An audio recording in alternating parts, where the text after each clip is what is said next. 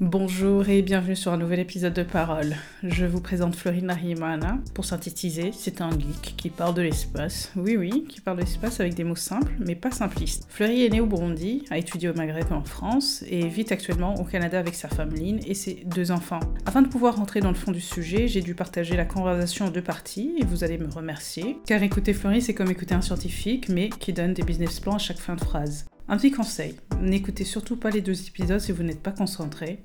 Prenez le temps de prendre des notes et relisez-les plus tard. Je tiens à remercier Hugues pour m'avoir reconnecté avec Fleury et Lynn pour avoir tenu les enfants tout au long de notre conversation. Je vous invite à suivre Parole Podcast sur Instagram, à vous abonner sur Spotify, Apple Podcasts, Google Podcasts et autres plateformes, et de laisser des commentaires. Bonne écoute! Bienvenue sur un nouvel épisode de Parole. Et aujourd'hui, on va dire que vous allez être, à la fin de la conversation, vous allez être très très intelligent.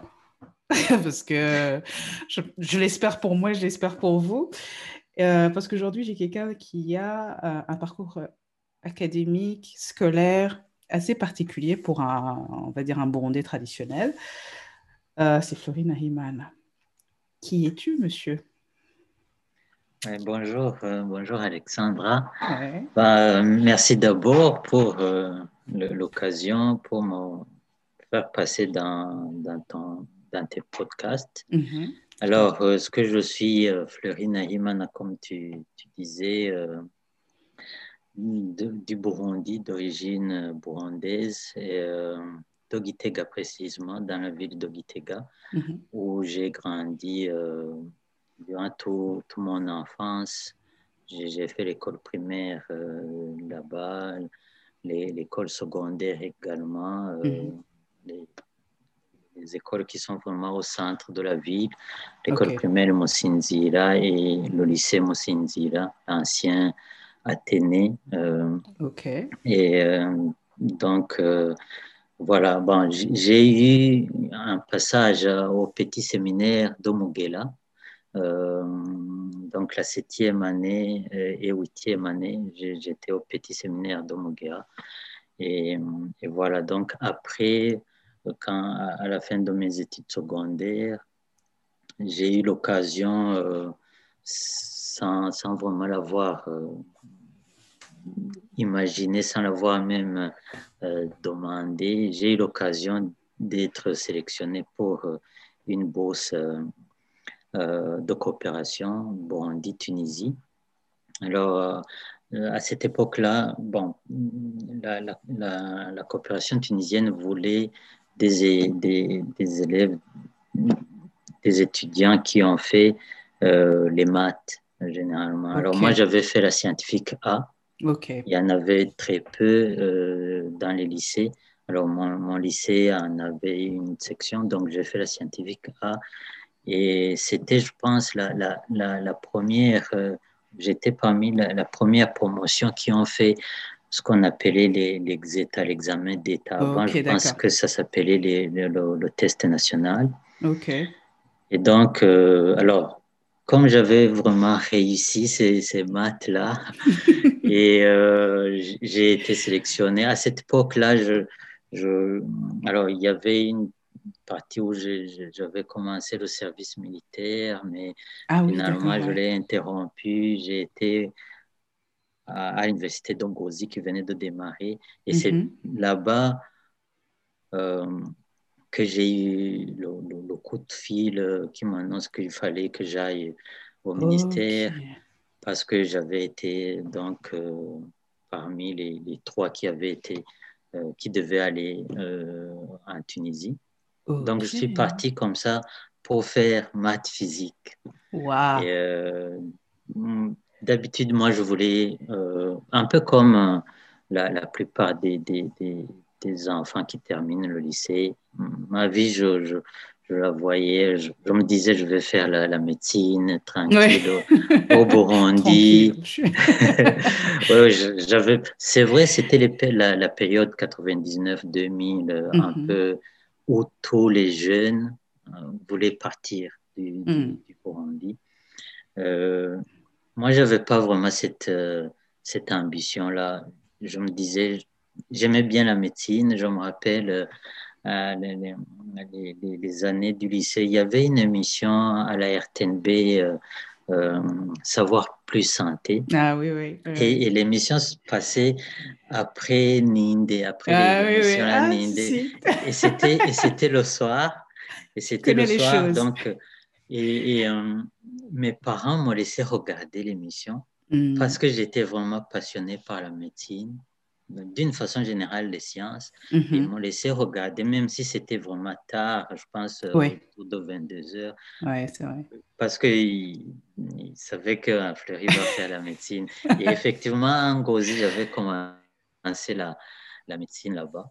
Mais il est venu cette opportunité qu'il ne fallait pas, vu les conditions à cette époque-là, Mhm. c'était une chance que je ne pouvais pas laisser tomber. Ouais. Donc, je suis parti en Tunisie faire maths physique principalement. Alors, 4 ans après, j'ai eu ma... Alors, un petit peu, j'ai bifurqué vers l'électronique. Ok. Donc, j'ai fait 4 ans en électronique là-bas. Et bon, la bourse était terminée, il fallait rentrer. Mhm. Et moi, j'ai fait le choix de me dire non, c'est pas assez. Si j'ai eu cette opportunité, il faut que je continue au maximum. Donc, je me Ok. suis inscrit euh, pour faire des deuxièmes cycles en Tunisie, mais aussi en France. Ok. Et donc, j'ai appliqué un petit peu dans des villes françaises, Mhm. Rennes, Mhm. Marseille, Paris, Lyon et Valenciennes. Mhm. Et j'ai été retenu, je pense, sur 5 demandes que j'avais fait. J'ai eu 2 accords à Rennes et Valenciennes. Et du Ok. coup, je me suis dit, OK, je connais personne ni à Valenciennes ni à Rennes, C'est vrai. mais je savais que j'avais de la famille en Belgique et Valenciennes, c'est tout près de Belgique. Donc, Ouais. je suis parti à Valenciennes. Alors, c'était le nouveau système licence, master, Ok. doctorat, LMD. Donc, comme j'avais fait 4 ans en Tunisie, on m'a permis d'entrer directement dans la deuxième année de master. Donc, j'ai fait une année à Valenciennes, en M2, donc. Ok. Donc, c'était vraiment électronique, un peu master de recherche en électronique avec l'option, ce qu'on appelait communication numérique. Mhm. Et donc, c'est ça que j'ai fait pendant mon stage, parce que voilà, en M2, il faut faire un stage. Et j'ai fait le stage dans un institut de recherche et après le stage, ils m'ont permis, après avoir passé des interviews, euh, ils m'ont permis de continuer avec, avec des études de doctorat, mais il fallait cette fois-ci aller à Lille. Et D'accord. donc, du coup, je me suis inscrit à l'école centrale de Lille, Mhm. cette fois-ci comme étudiant doctorant. Et toujours électronique, les systèmes de communication numérique, Mhm. mais avec une option un peu robotique. Ok. Et donc, c'est ça que j'ai fait. Donc, j'ai terminé ma thèse de doctorat en 2009 avec donc le doctorat de l'école centrale de Lille, Mhm. automatique. Bon, le doctorat lui-même s'appelle automatique et informatique industrielle. D'une façon D'accord. générale, c'est vraiment le hardware, comme on peut dire, par rapport au logiciel. C'est vraiment tout ce qui est les traitements des signaux, d'une façon générale. On va dire qu'on comprend. T'inquiète. On va se Oui, dire donc, que... non, en fait, c'est que ça peut être utilisé dans plein d'autres choses. Les Mhm. signaux, on en trouve un peu partout. On peut penser effectivement à la radio, on peut Ouais. penser à les appareils médicaux, par exemple les électrocardiogrammes. Tout ça, c'est des signaux qu'il faut mesurer, qu'il faut traiter. D'accord. Mais ça peut aussi penser au réseau sans fil, aux Ouais, fibres optiques, ouais. aux communications par satellite. C'est vraiment large quand on parle de traitement du signal. D'accord. Donc, Ok. c'est un peu ça. Après ma thèse, j'ai fait une année. Donc, parmi mes, euh, mes, mes membres du jury, il y en avait un qui travaillait dans un autre institut de recherche à Nantes, qui m'a dit, écoute, on a un projet, c'est vers la fin, mais viens quand même travailler là-dessus. Et c'était intéressant parce que c'était un projet sur les véhicules autonomes, en gros, un petit robot qui peut, où les gens peuvent entrer à l'intérieur et puis vous faire circuler sans que vous ayez à le conduire, en gros, quoi. Mhm. C'était un bon projet. Malheureusement, quand il a fini, j'ai pas eu d'autres opportunités en France. C'était aussi l'époque euh, où il y avait la crise de 2008-2009, la Ah crise oui, ouais, économique. ouais, ouais. Et il y avait des tensions en France, Ouais, c'était sous Sarkozy, ouais. où il y avait un peu la montée De de la l'extrême droite, droite. un peu Ouais, radicale, l'extrême ouais, droite et tout, ouais. où on voyait que voilà, les étrangers sont là pour Rentrer prendre chez vous. Ouais. le boulot des vrais Français qui ne trouvent pas Hmm. de boulot. Alors, j'ai pas voulu m'inscrire encore pour avoir juste le statut de rester et je me suis dit, OK, écoute, c'est bon, je rentre chez moi. Et donc, 2010, je suis rentré, du coup, j'ai cherché un travail au Burundi, c'était le plus simple. Il y avait un nouveau département qui venait de naître, donc à la faculté des sciences appliquées. Euh, donc, j'ai eu un travail là-bas comme chargé de cours. D'accord. Et voilà, j'y suis passé 5 ans. J'ai eu aussi à être chef de département, de ce Ok. département-là. Et puis, entre-temps, j'étais devenu résident au Canada en 2013. Et donc, 2015, je me suis dit, je vais aussi chercher d'autres Oui. opportunités. Donc, je suis Ouais. venu au Canada. Donc, depuis 2015, je suis là. Ok. Par contre, il y a c'est bien beau la recherche, mais il y a un aspect pratique, industriel qui m'a manqué.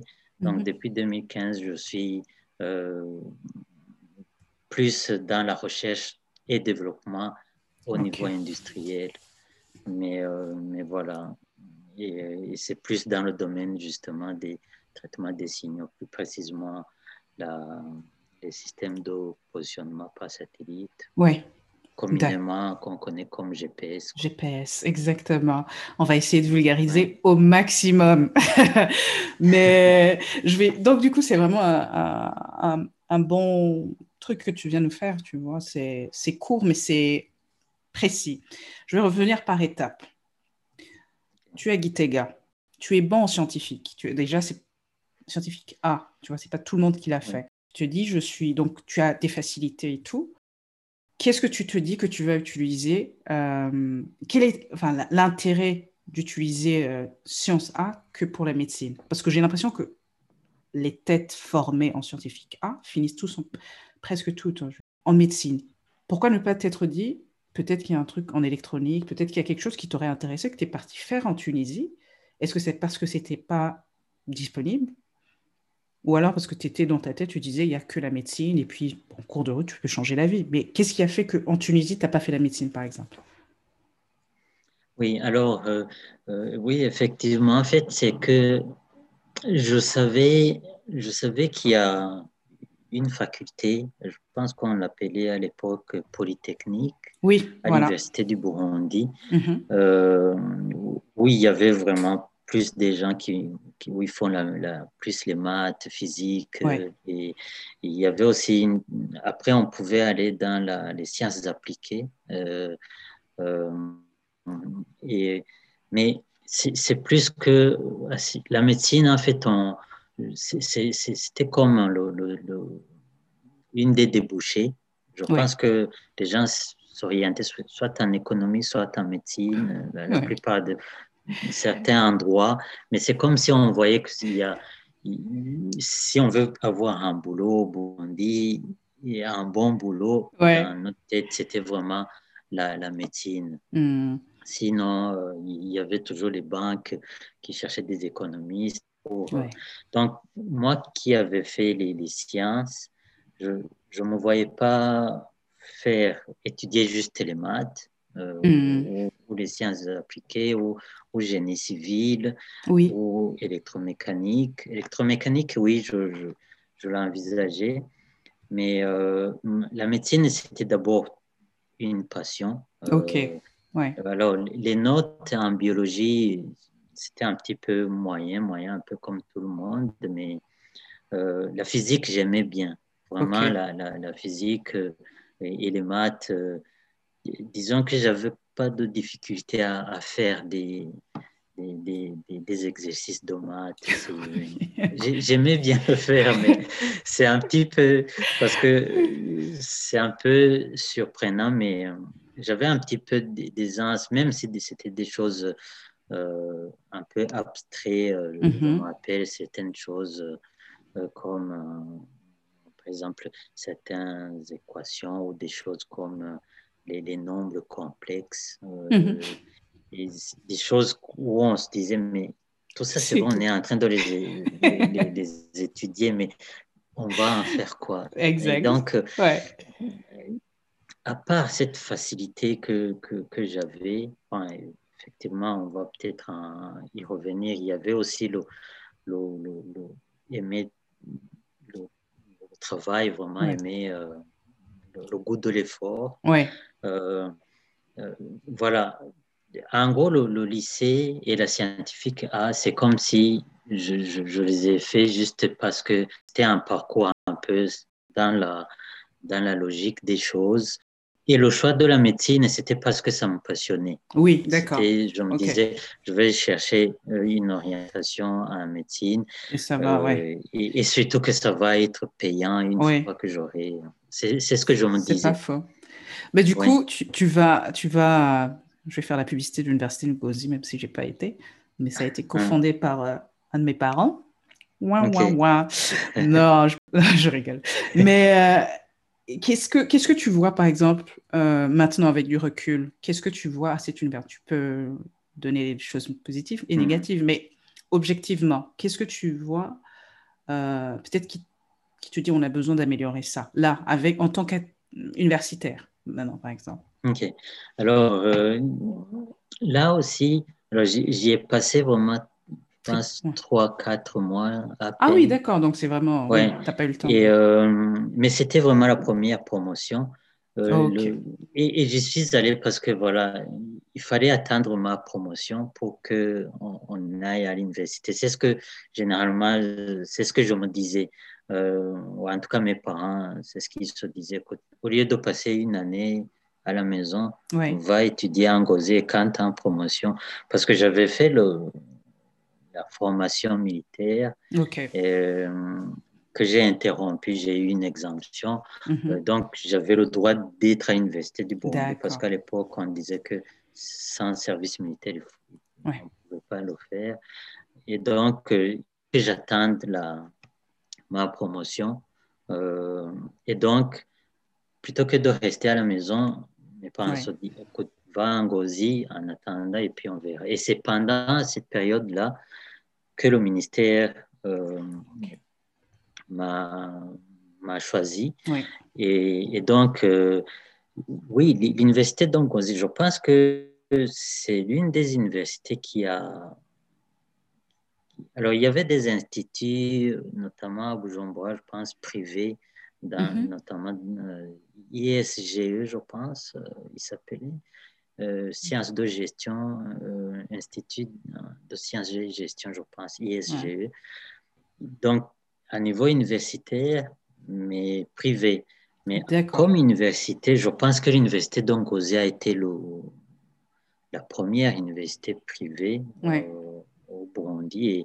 Et du coup, c'était vraiment un peu révolutionnaire. On savait que les lycées, on les connaissait, les écoles, on connaissait privées, il y en avait plein, mais les universités, on ne connaissait pas. Et, c'était vraiment un domaine un domaine public.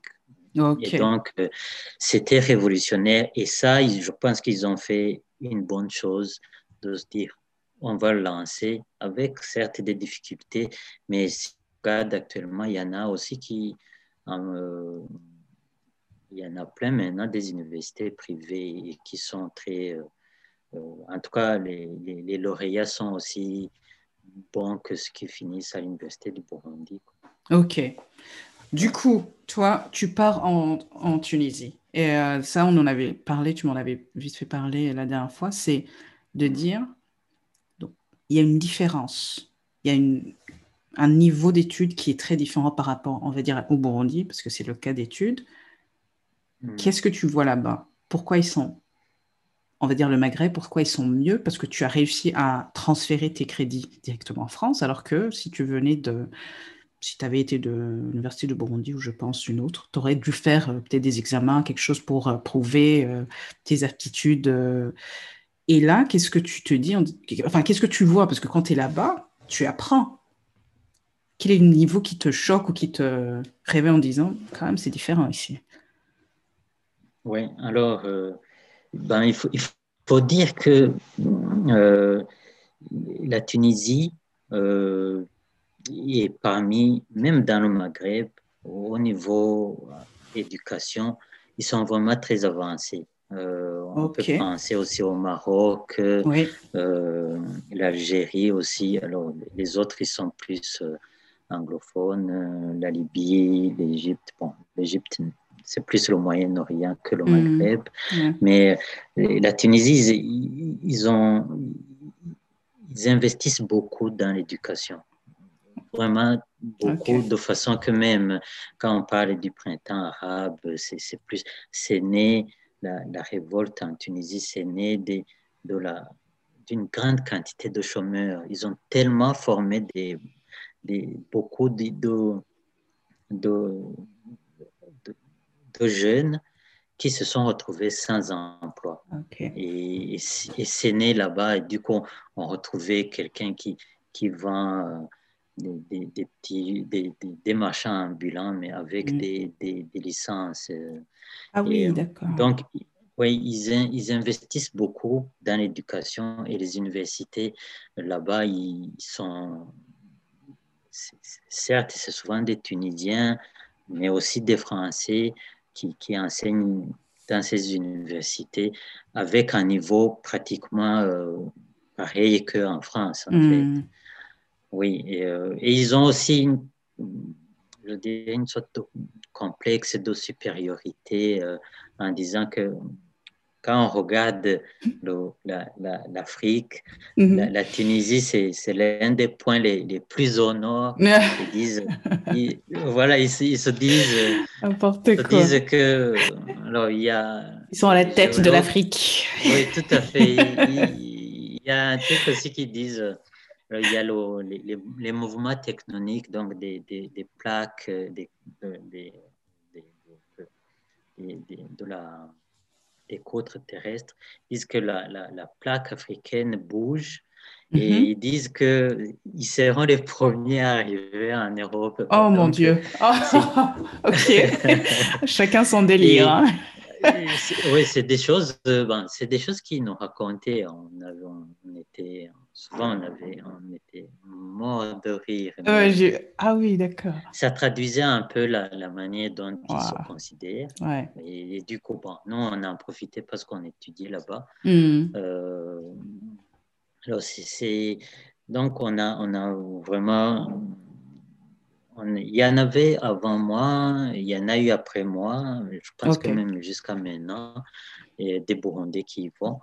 Et, mais voilà, c'est vraiment une bonne éducation. Ouais. Et donc, de façon que, voilà, quand on veut continuer les études en France, ça passe Ouais. sans problème, quoi.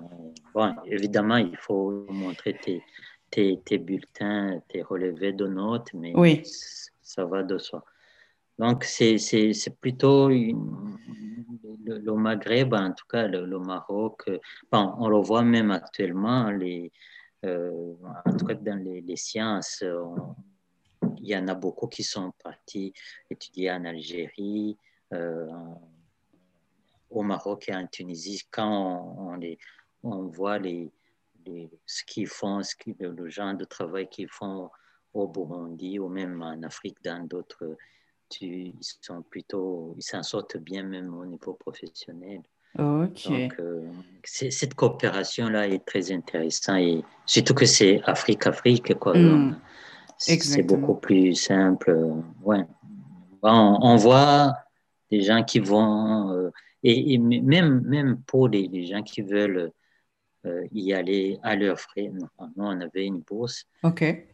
mais bon, on envoie des parents qui envoient des enfants en Inde, en Chine, Oui. Oui. mais pour, en tout cas pour l'Afrique, moi je trouve que le Maghreb est plutôt correct. Ok. Ouais, ouais, D- Et du coup, tu arrives à Valenciennes. Pour ceux qui savent pas, Valenciennes, c'est un peu à l'extérieur de Lille et c'est dans le nord de la France. ouais. On va parler du choc, parce que moi, j'ai été choquée quand je suis arrivée à Lille. Donc, et j'avais déjà été à Bruxelles. J'ai dit, les gars, Lille, d'abord, ça ressemble à la Belgique, hein. Ça ressemble pas du Mm. tout à la France. Tu es à Valenciennes, il pleut tout le temps. Comment t'as géré émotionnellement? En plus, toi, tu Ouais. viens d'une zone où il fait hyper chaud, beaucoup, beaucoup de soleil, tu tombes dans un truc où Oui, il non. pleut tout le temps, où il fait nuit tout le temps. Oui, non, effectivement, c'était un choc. Alors, moi qui avais grandi à Gitega, bon, Uh-huh. Gitega, on est toujours entre 20 et 25 et Ah oui, 25 d'accord. degrés. Ouais. Même Bujumbura, j'avais du mal à tolérer la température et l'humidité de Bujumbura. J'avais du mal et je me trouve déjà en Tunisie. Ah, c'est dur. C'est plus sec que humide, mais là, D'accord. on a quand même des températures. C'est facile d'avoir 45, 46 degrés. Ah Et ouais. l'été, juillet, août, c'est facile d'avoir ce genre de température. Et là, tu t'assois, tu restes, tu ne bouges pas, tu es dehors, à l'ombre, mais tu transpires Ah, c'est sans horrible. bouger. Et Aïe, aïe, donc, aïe. c'était un choc déjà. Alors, on avait fait un escale au Caire Uh-huh. en allant en Tunisie. En fait, on est parti à trois Ok. et, et on a dû passer 2 jours au Caire parce qu'on n'avait pas les visas de la Tunisie. Et Ok, donc, d'accord. la compagnie, alors, en quittant le Burundi, on a l'ambassade d'Égypte, donc on avait les visas pour l'Égypte. Ok. Euh, mais arrivé au Caire, on ne nous a pas laissé embarquer pour aller en Tunisie. Donc, on a dû rester 2 jours au Caire. Et là aussi, c'était vraiment très chaud. Et je me rappelle, donc c'était début septembre. Il faisait tellement chaud. C'était vraiment horrible, en tout cas pour quelqu'un qui vient de Gitega. C'est vrai. Donc, Gozé, à l'époque, je venais. Bon, Bujumbura, j'y allais, mais pour Oui, les vite fait. vacances, voir la Ouais. famille, quelques jours, quelques semaines, mais pas plus, Cachot. quoi. Et donc, voilà, au niveau climat, c'était un choc. Et Hmm. quand je quitte, il faisait déjà chaud. Il faisait toujours chaud. En septembre, il fait chaud en Tunisie. Et je pars, mon vol, je m'appelle, je descends à Orly. Ah, ah. Je descends à Orly. Attends, il faut passer par Et Orly pour... à Ah Lille? oui, bah, en fait, la pluie, alors ça c'est aussi une anecdote. J'avais pris un vol, comme j'allais à Valenciennes, j'avais pris un vol Ah, Tunis-Bruxelles. oui, ce J'avais qui est pas mal, ouais. et arrivé à l'aéroport, il m'empêche d'embarquer en disant que toi tu as un visa Belge, étude, étude. non, Uh-huh. étudiant, donc tu ne peux pas aller en Belgique. Tu dois arriver la première fois sur un aéroport en France. Et du coup, j'ai dû changer mon billet. Alors, je prends. Alors, sur Paris, la plupart des vols avec le Maghreb, c'est Orly. Alors, peut-être il y a D'accord, ok. ça dépend aussi des compagnies, mais Tunisair, la compagnie de Tunisie, arrive à Orly. Ok. Et donc, et là, je me rappelle le policier là, à la douane qui prend mon passeport, qui me dit, hein, il m'a dit, tu vas à Valenciennes. Et là, il me Ah, dit, je dis oui, c'est bon, mais quoi. ça va te changer. Ah, franchement, Et c'est trop. je commence Aïe, à me aïe. dire, Ah oui. Ah oui, et c'est je bon. me dis, j'étais juste en chemise, tranquille. Donc, je me dis, ah, ça commence pas très bien, quoi. Bienvenue dans le pays. Mais, et effectivement, donc, après Orly, je pense que j'ai pris le bus pour aller à Roissy. Oh mon Dieu. Et, Ah ouais. et puis de Roissy, j'ai pris le Le train, train. le TGV jusqu'à Ouais. Lille, Lille-Europe. Ok, d'accord. Oui, là. Et à Lille-Europe, je me rappelle, il pleuvait Oh pas non. possible. Toute la journée, il pleuvait. La ville lilloise, quoi. Et là, je me suis dit, mais non, je me suis adapté déjà à beaucoup de choses. Ça aussi, ça va pas m'empêcher. Ça va être même une motivation, quoi. Mais Ah, le non, c'est challenge. ça, la pluie, Ah ouais, la la, la, grisaille.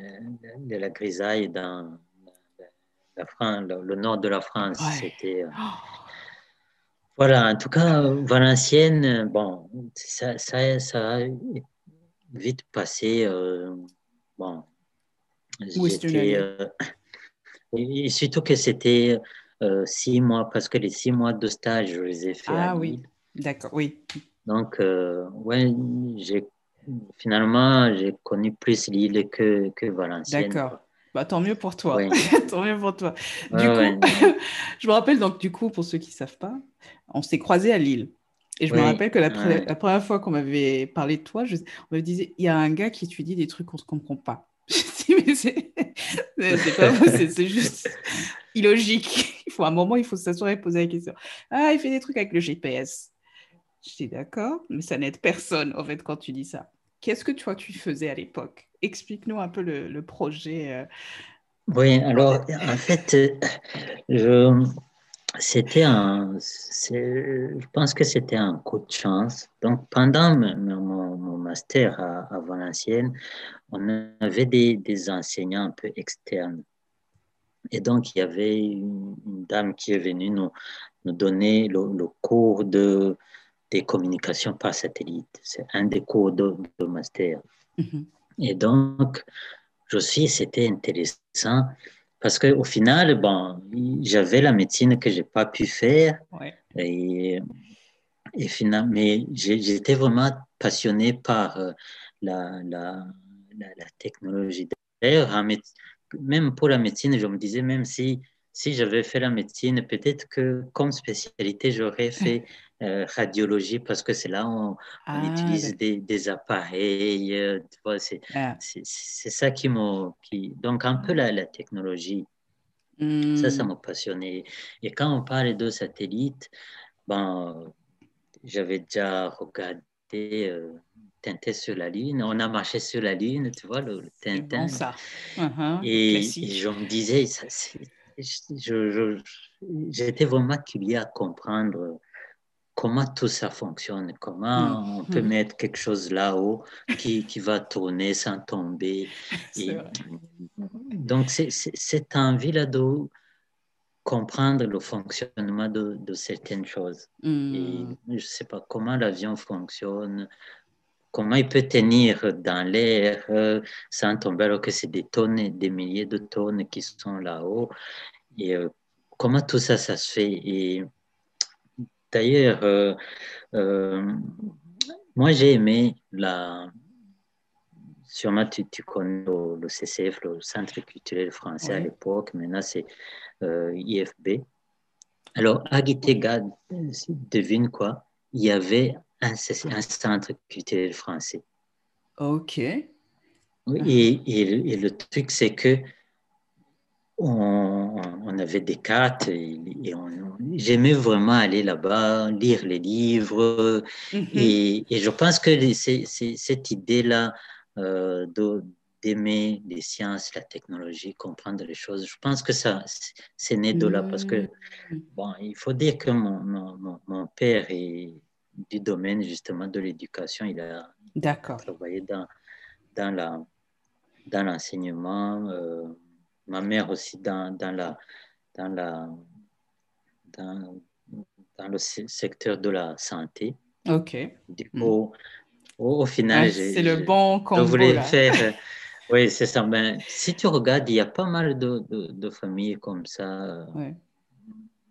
Parce que c'est ça qui donnait plus d'emploi dans les années, dans la génération de nos parents. C'est la santé ou l'éducation. Donc, la plupart des gens, tu vas voir, c'est vraiment ça. Donc, mon père était dans l'éducation, ma mère dans la santé. Et donc, et on nous poussait beaucoup à lire. Maman ramenait des livres de médecine. Mon père, les livres de sciences, biologie, chimie, physique et tout. Donc, on a beaucoup grandi avec des livres. Ça, je pense que c'est quelque chose d'important qui façonne la personne. Donc, du coup, au Centre culturel français, c'est là où j'ai eu cette envie de savoir tout le temps, comprendre les choses. Et donc, c'est comme ça que, alors je reviens, la dame qui venait nous enseigner le cours, et dit, OK, il y a des stages. Il y a des stages dans notre institut à Lille. Donc, ceux qui sont intéressés, vous pouvez postuler. OK, ils nous laissent des feuilles, les offres de stage. Et je me dis, ah, ça c'est intéressant, quoi.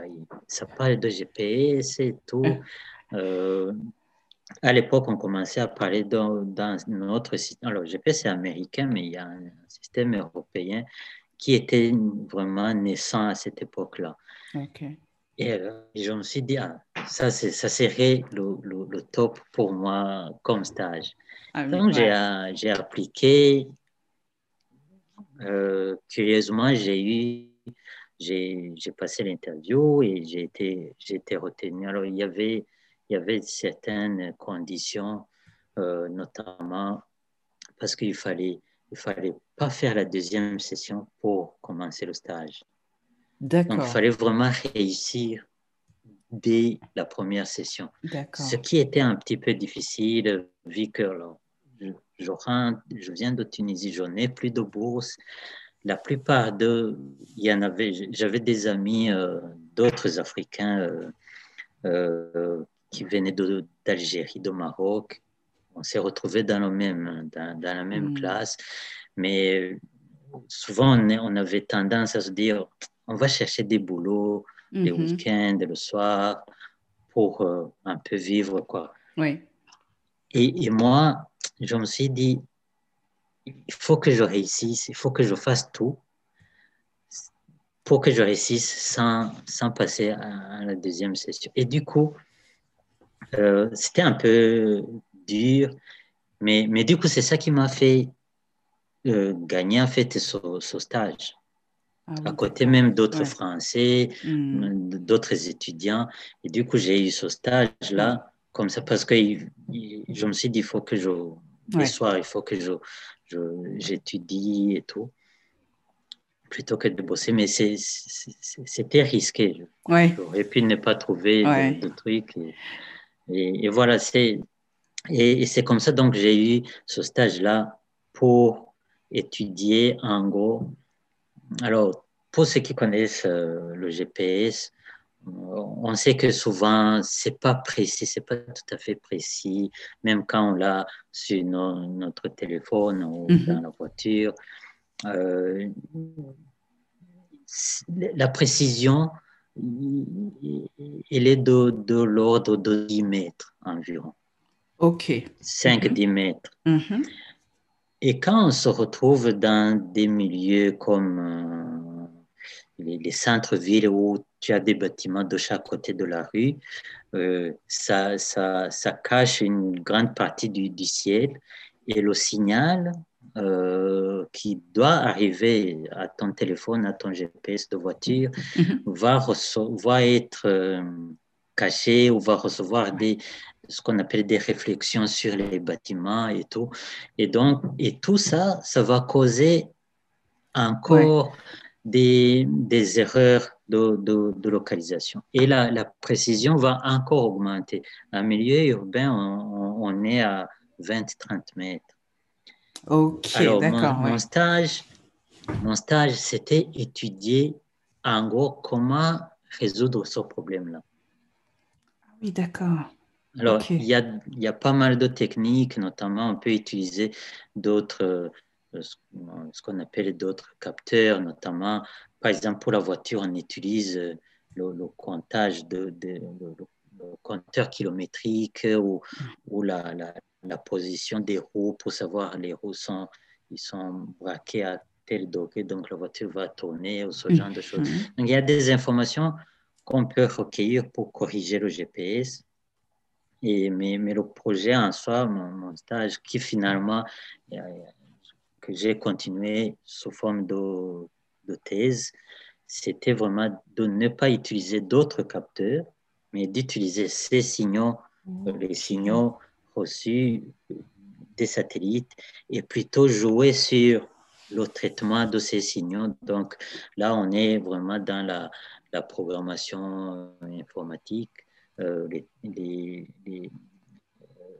les outils mathématiques, notamment des trucs de statistiques, de probabilité, pour, euh, comme on dit, filtrer le Mhm. signal, enlever les erreurs, c'est-à-dire, par exemple, détecter que le signal s'est réfléchi sur un bâtiment avant d'arriver à ton GPS, pouvoir D'accord. le détecter et ainsi en tenir compte pour calculer la position. C'était en gros ça Hmm.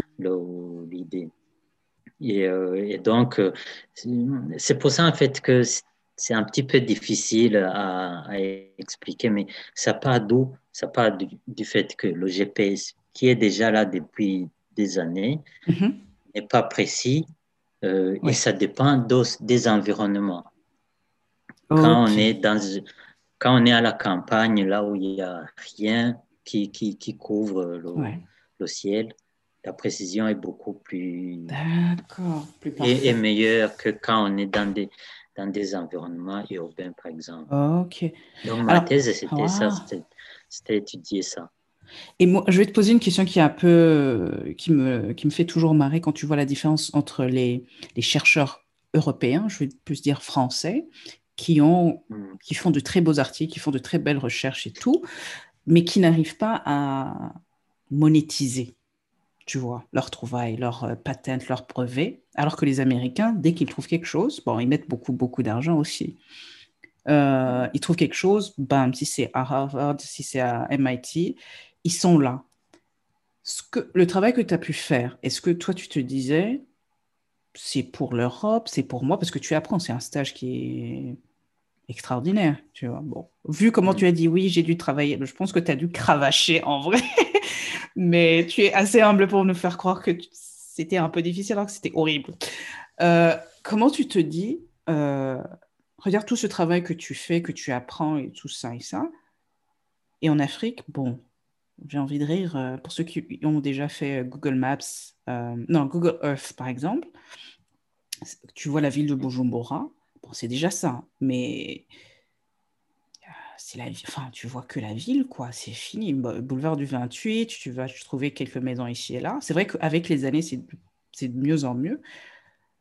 Mais est-ce qu'il y a des satellites africains qui sont en train de révolutionner quelque chose où tu peux dire, bon, ça me fait plaisir, quoi. Bon, je veux pas être espionné tout le temps, mais pourquoi je dois toujours aller sur Google? Pourquoi Apple Maps, c'est pas les meilleurs? On va pas se mentir sur la géolocalisation. Ouais. Où est-ce qu'on est l'Afrique?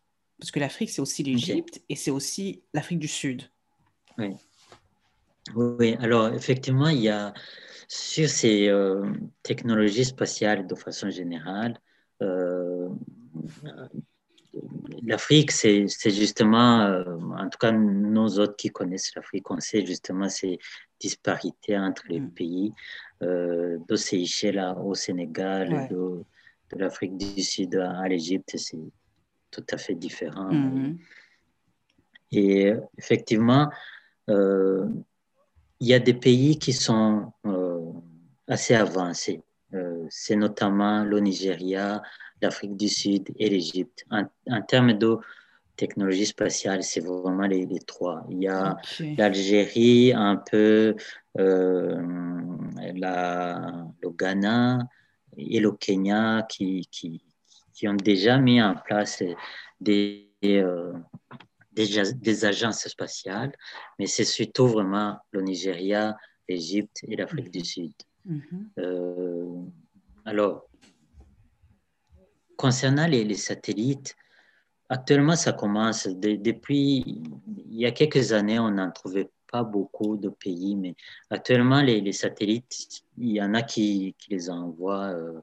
Euh, bon, tu peux le commander chez Thales, par exemple, Mhm. en France, et puis tu cherches un lanceur russe ou Mhm. Ouais. indien ou chinois, Ouais. ou même l'Union européenne, ils te le lancent. Après, toi, tu n'as qu'à chercher les équipements de contrôle de ce Ok. satellite-là. Ok. Donc, c'est souvent une question de coût. Hmm. Et, mais c'est surtout que il faut voir pourquoi je vais avoir un satellite. Oui. Oui, nécessairement, c'est en tout cas pour les besoins actuels de l'Afrique, c'est plus pour le climat, la météo. C'est notamment pour euh, tout ce qui est les études, les informations géographiques, Mhm. savoir comment, par exemple, je peux utiliser les images satellites pour améliorer ma production agricole.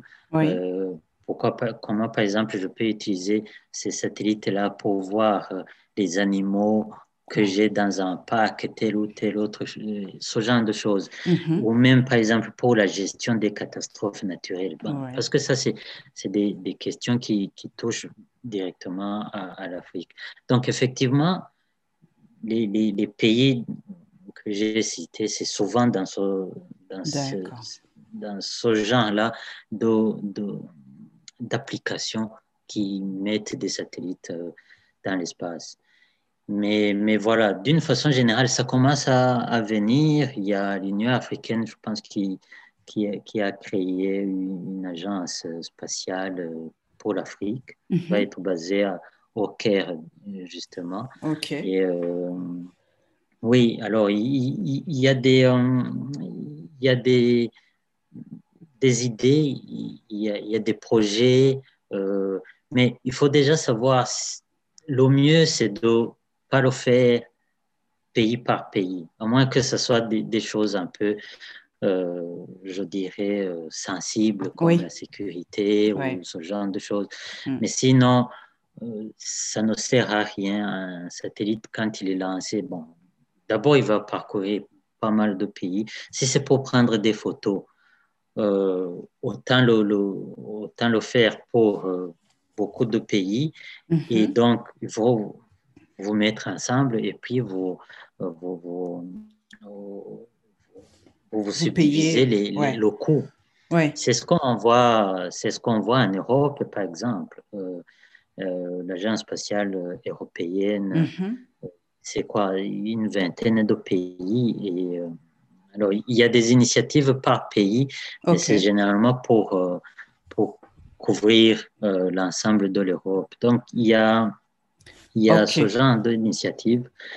Oui, sinon pour la géolocalisation, donc les satellites, pour faire du positionnement, la localisation, euh, c'est tellement coûteux. Non seulement il en faut ok. beaucoup de satellites, le GPS c'est 30, le Galileo européen c'est aussi une trentaine, les Chinois ils en ont aussi un système, donc c'est beaucoup et ça demande beaucoup d'infrastructures aussi au sol Ouais, et c'est un petit peu, ça serait pas intéressant pour l'Afrique en tout cas de mettre, ou un pays africain de d'accord. mettre ce genre d'initiative. Donc, il faudrait, parce que la dernière fois quand on a parlé de satellites, je me suis dit, en fait, je comprends comment c'est nécessaire pour l'Afrique, parce que nous, on les focus sur l'agriculture, par exemple. Mm. Donc, le café, le coton, suivre tout ce qui se passe, mais en même temps, euh, moi, ma question maintenant, ça serait, est-ce que quand tu envoies un satellite, tu peux dire, tu l'envoies que pour faire des photos, ou alors tu peux photographier tout, et c'est à toi de filtrer avec les moyens, je ne sais pas, on va dire les algorithmes de je ne sais pas quoi, Mm. de Oui. façon à ce que tu puisses faire la différence entre le bétail, la zone aride, la zone fertile, on va dire des trucs un peu espionnage ou tout ce que tu veux, des zones, surtout qu'on a Mm. beaucoup, beaucoup de zones à risque entre le Niger, RDC, je ne sais pas où, cachées et connues. Est-ce que c'est aussi ça le problème de dire ça va être tendu Alors, demain? alors en fait, les satellites, on peut faire tout et n'importe quoi. Ok, Seulement, c'est que quand on veut, comment dire, euh, un satellite, on lui donne une mission. Par exemple, ok, on lui dit, OK, ce satellite-là, ça va être pour les télécoms. Donc, il ne fait que relier ok. les signaux pour la télécommunication. Et puis, on dit, ce satellite-là, c'est pour regarder en gros les nuages ou l'atmosphère. Mhm, mhm. Là, ça va être des signaux qu'il envoie qui se réfléchissent sur le sol et qui reviennent au satellite. Ok. Et des satellites qui fonctionnent un peu comme le radar et donc, le fait que le signal traverse toute l'atmosphère et rebondit sur la Terre, revient à l'antenne de réception qui est sur ce satellite-là, Ok. on peut déterminer comment l'atmosphère se comporte, la composition, ainsi de suite. Ça, c'est les plus communs, on va dire, Mhm. télécom, météo. Ouais. Euh, pour la prise d'image, alors là, euh, généralement, télécom et météo, c'est des satellites qui sont très loin. Les satellites qu'on appelle géostationnaires, ils sont vraiment très loin, c'est 36 000 kilomètres de, de, Du sol, de la Terre, de la du Terre, ouais. sol. Mhm. Euh, et c'est les satellites pour prendre les images, ils sont beaucoup plus près. Alors, on peut utiliser par exemple la Station spatiale internationale Ok. qui peut aussi prendre des images. Il est à quelques 300 kilomètres au-dessus de nous. Là, c'est beaucoup plus facile parce que tu as des caméras qui peuvent prendre des photos. Mais prendre une photo, c'est aussi différent. On peut prendre une photo avec ce qu'on appelle dans dans le visible, avec un peu comme l'appareil photo que nous avons. Mais on peut Ok. aussi prendre des images en utilisant l'infrarouge Oui. ou les ultraviolets. C'est aussi d'autres, on détecte en fait un autre signal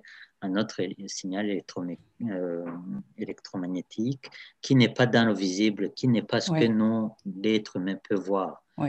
Et là, par exemple, dans l'infrarouge, il y a des choses qu'on peut voir, notamment sur le sol, la composition du sol, Ok. le type de végétaux que nous avons. C'est par exemple, quand tu prends une photo en infrarouge et que tu as un champ de maïs, ça ne va pas être la même chose qu'un champ d'arbres d'eucalyptus, par exemple. Ça va être différent. Ok.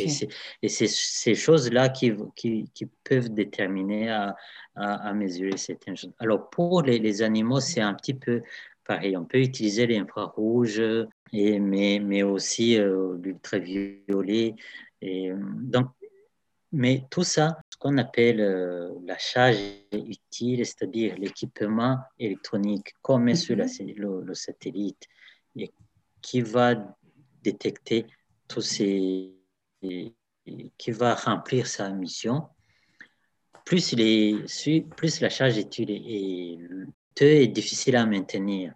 Donc, ce que la plupart d'études moins sophistiquées, donc il va prendre une photo, des photos dans une gamme de fréquences, donc par exemple dans le visible ou dans l'infrarouge, pour pas alourdir en fait le satellite. Mais aussi, on peut par exemple lancer un satellite qui va qui va remplir sa mission pendant quelques mois. C'est ce que notamment on appelle actuellement les nanosatellites. Oui. Alors, les nanosatellites, actuellement, bon, on en connaît d'une taille, je ne sais pas, quelques kilos, on va dire, quelques kilos. Et ça, c'est beaucoup plus simple, non seulement à fabriquer, mais aussi à gérer à contrôler une fois que c'est lancé là-bas. Pour les lancer, on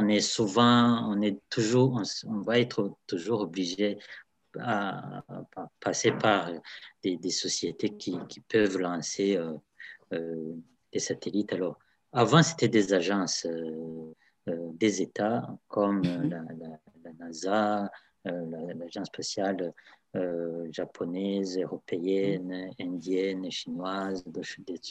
Mais maintenant, on a par exemple SpaceX qui peut, tu lui payes, tu lui donnes le satellite, il te lance ça. C'est juste de l'argent. Mais du coup, c'est beaucoup moins cher. Donc, université, un institut, je ne sais pas, un institut géographique du Burundi qui voudrait étudier un truc précis, ils peuvent fabriquer un satellite et le lancer, donner à un lanceur pour qu'on le mette là-bas. Et puis, oui, alors donc, maintenant, il y a cette technologie-là de nanosatellites, donc des satellites très, très petits. Alors, les plus connus, on les appelle des CubeSat, dans le sens cube. Et c'est une technologie qui est née de MIT, je pense, ou Stanford, et donc à partir des universités. Alors maintenant, les chercheurs, les labos de recherche peuvent en fabriquer et les lancer avec une mission bien précise, genre je veux mesurer telle chose et pour quelques mois.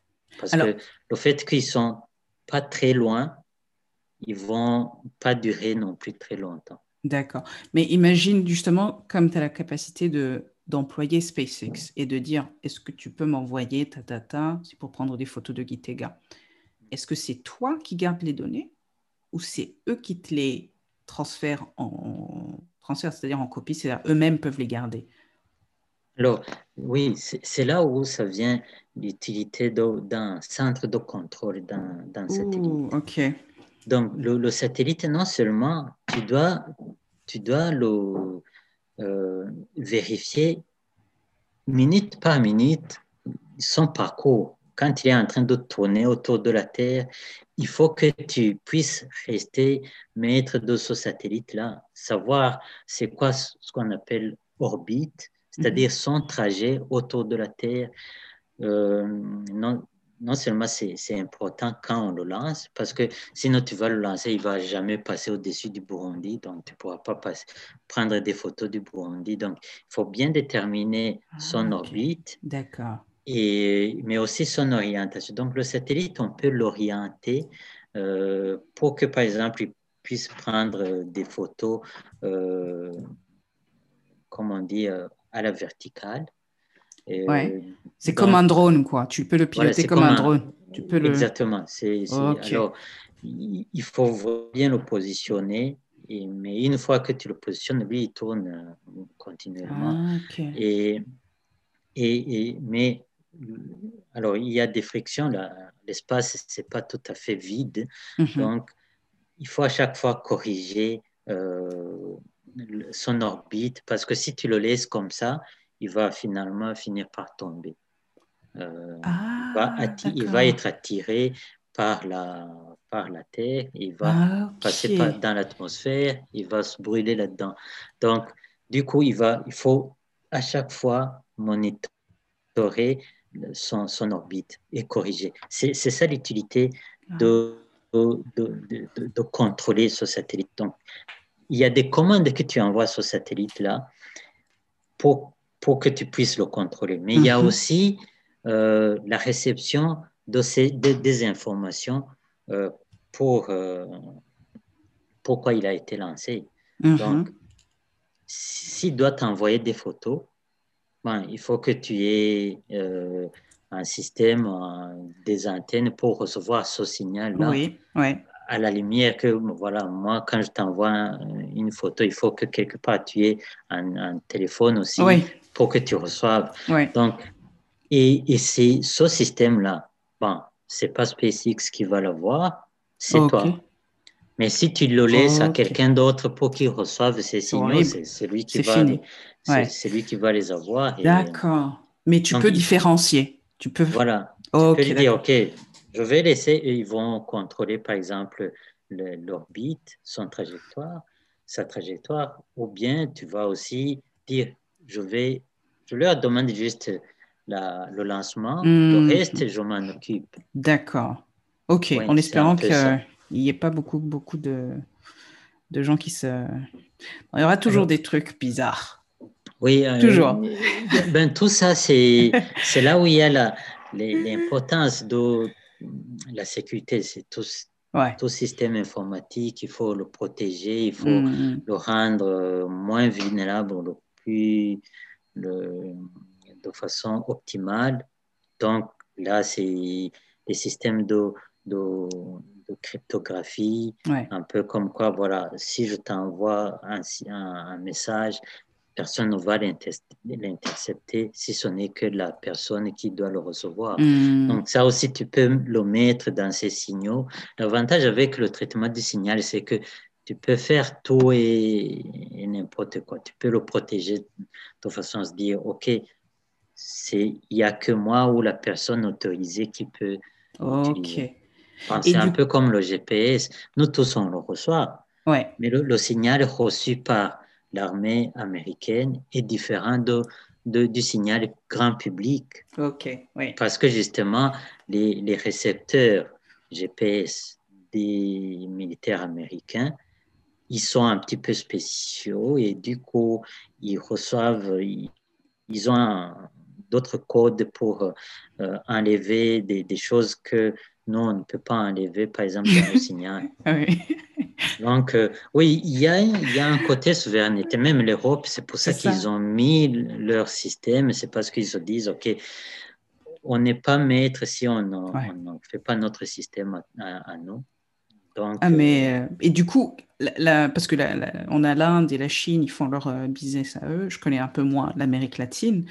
Mais la dernière fois, tu me disais le truc avec le Wi-Fi. Comment, tu vois, quand tu as une voiture Google, par exemple, qui fait le petit ah, trajet, répète-moi oui. cette histoire horrible, parce que j'ai essayé d'éteindre le Wi-Fi, mais bon, voilà. Non, c'est que, en fait il faut savoir qu'actuellement, bon, on peut parler de la richesse, on peut parler des minéraux, on peut parler du pétrole, on peut parler de plein d'autres choses, mais dans, on va dire dans l'industrie 4.0, Mhm. dans la modernité actuelle, c'est que la richesse, c'est les données. Ouais, C'est lui qui possède les données, c'est celui qui est très riche. ouais. Et actuellement, l'un des sociétés qui sont riches parce que justement, ils ont beaucoup de données, c'est Google. Alors, Google, ils récoltent des données dans beaucoup de choses. On peut penser au moteur de recherche qui a le nom de donc Ouais. Google, mais on peut penser aussi Android, c'est Ah oui. un système Google d'exploitation qui est aussi open source finalement, mais Ouais. qui est utilisé dans beaucoup de téléphones. Mais aussi, il y a donc Google Maps, c'est une des applications qu'on utilise gratuitement, mais finalement, on a des vidéos. Maintenant, il y a le Google View, on peut Mhm. voir des, des vues un peu comme si on était en train Ouais. de rouler dans la voiture en voyant Ouais. les noms là. Si tu me dis si j'habite à telle adresse, je Ouais. peux mettre voir la photo de ta maison, par C'est exemple. ça. Ouais. Et tout à fait. Alors, c'est que pour le moment, c'est pas encore très utilisé, mais c'est que dans chaque ménage maintenant, on a des bornes Wi-Fi. Ouais. Et ces bornes Wi-Fi, bon, même quand tu es chez toi, tu arrives à capter, tu vois les bornes de tes voisins. Tout Ouais. à fait normal.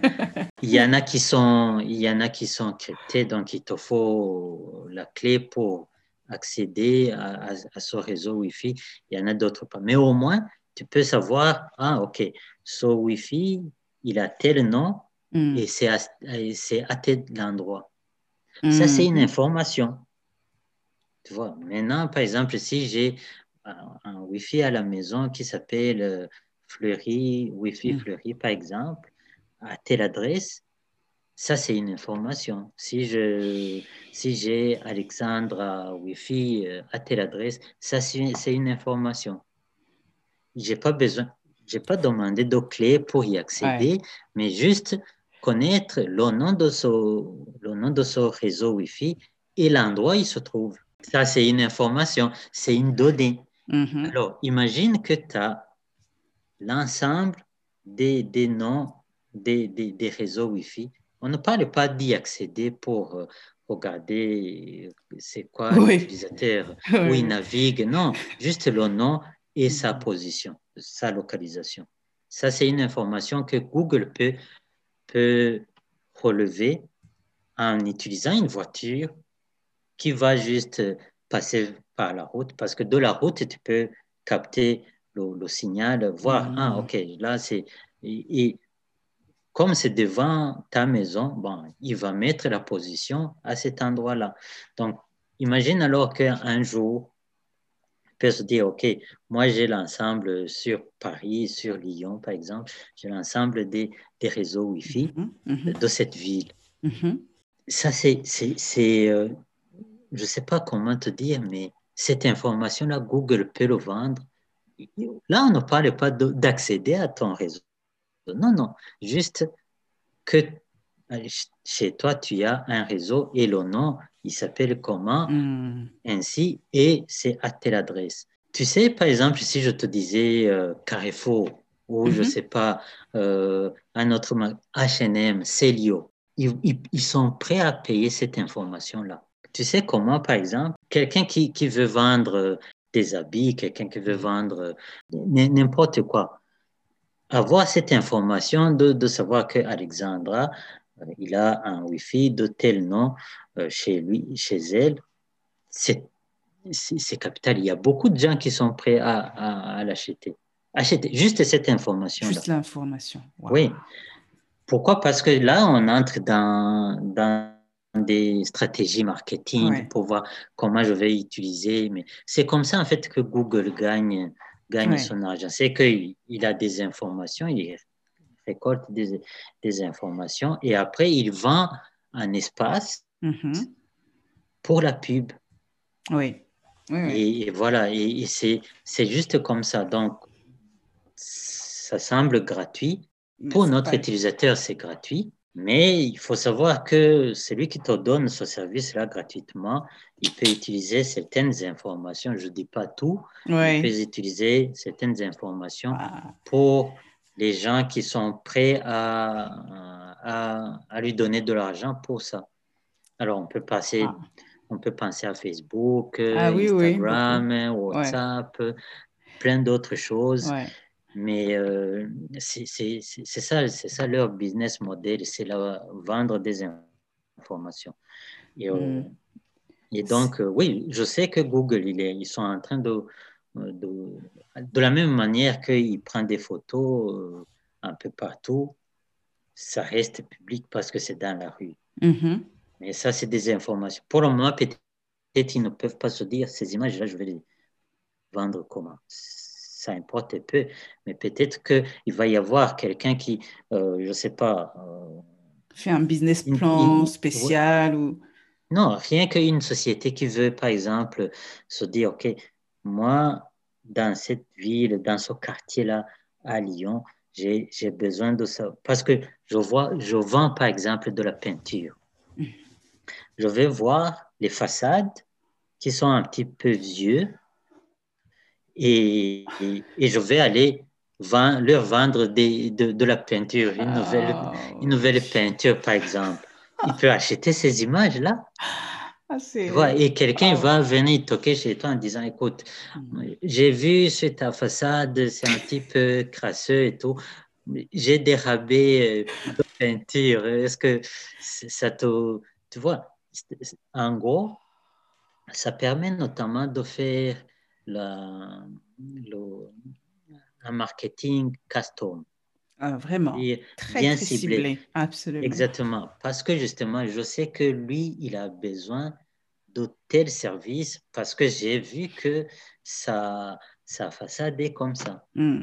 Mais tu vois, sans rentrer dans les trucs très complotistes, parce que si on va Mm. loin, vraiment, il y a moyen de, de flipper, vraiment d'avoir peur. Avant cette interview, je lisais que Mm. Spotify, hein, Mm. d'ailleurs, le podcast est sur Spotify, donc je vais dire ça avec une telle adresse, c'est que maintenant, ils viennent de faire un patent. Oui, Ils viennent de lancer le patent pour dire maintenant, le téléphone, on peut avoir accès à ce que vous dites, un peu comme Alexa avec Amazon, oui, oui, pour avoir, oui, pour vous mettre la chanson prochaine qui est oui, dans le mood de ce que tu disais.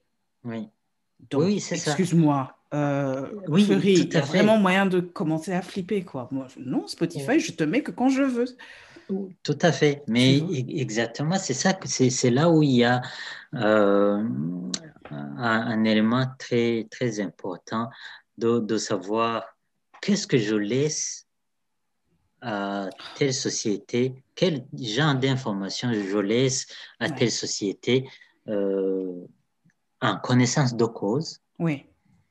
ou bien qu'est-ce qu'ils peuvent le faire sans que je ne sois pas au courant. C'est ça en fait qui est flippant. Mais sache que généralement ces sociétés-là, ils font, tu vois, les TG, les Terms and les Ouais, General conditions. Terms and Ouais, Conditions. ouais. Souvent, c'est là-bas.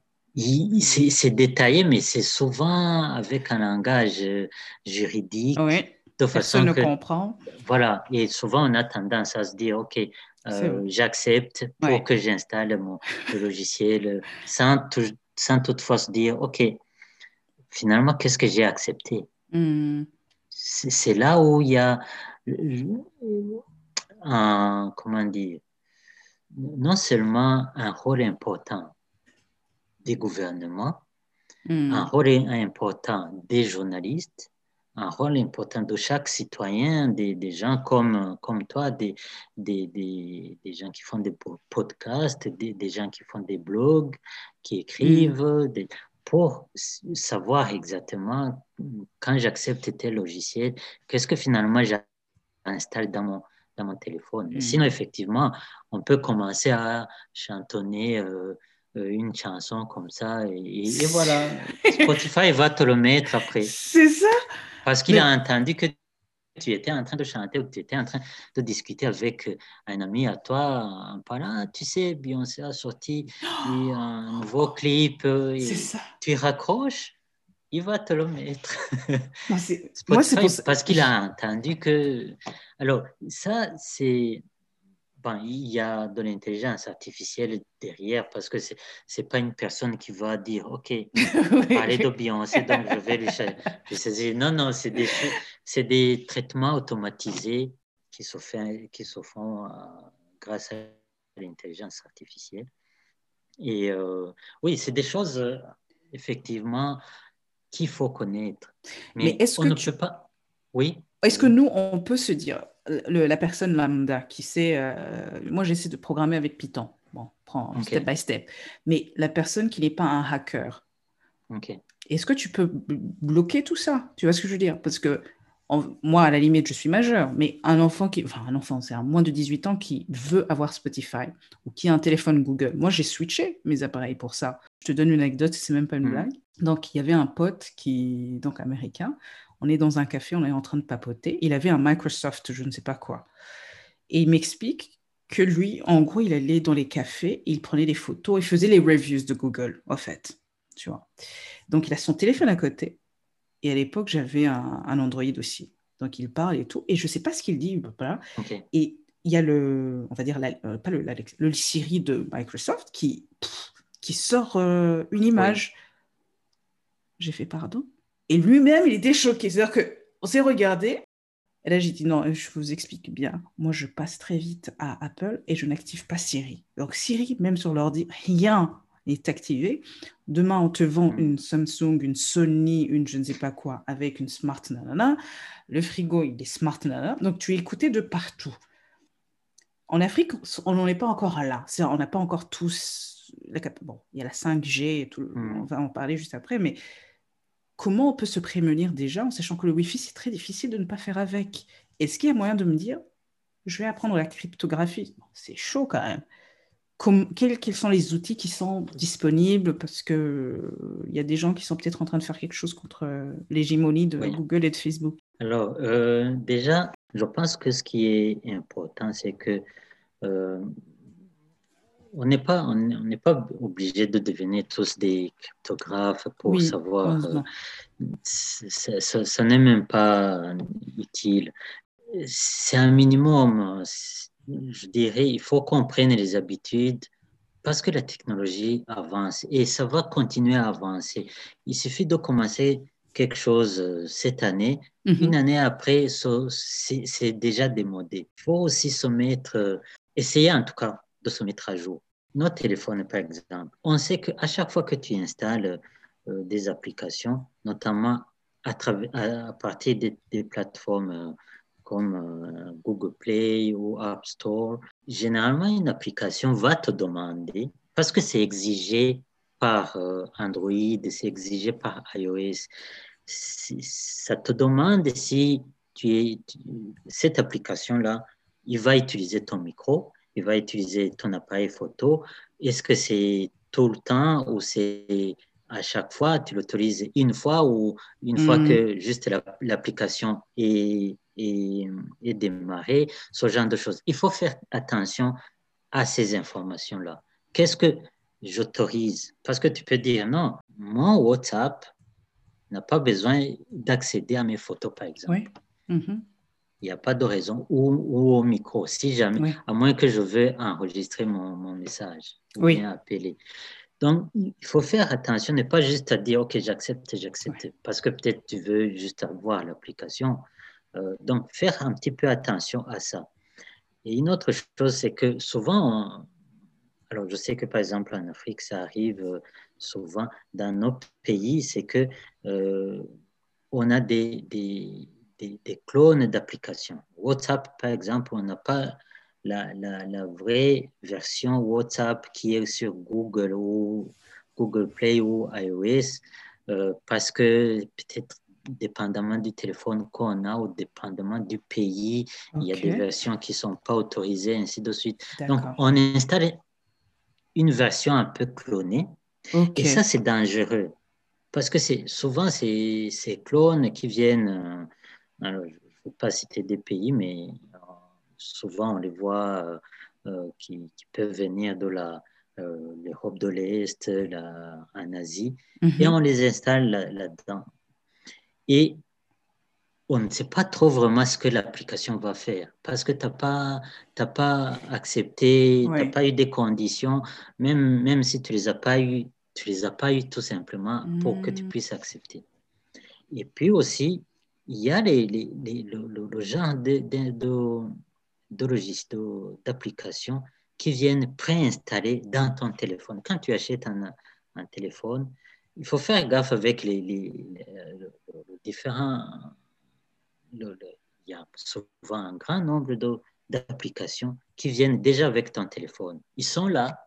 Parfois, tu les ouvriras jamais, mais il faut au moins te poser la question, mais pourquoi ces Qu'est-ce qui se applications passe? viennent si je ne les utilise pas, autant les désinstaller, tout simplement. Ah, Alors, il y a un rôle alors des gouvernements. En termes de privacy policy, les lois pour la vie privée, l'Union européenne est, je pense, le champion, je pense. Pourquoi? Parce que justement, ils font attention, parce que justement, la liberté est très importante.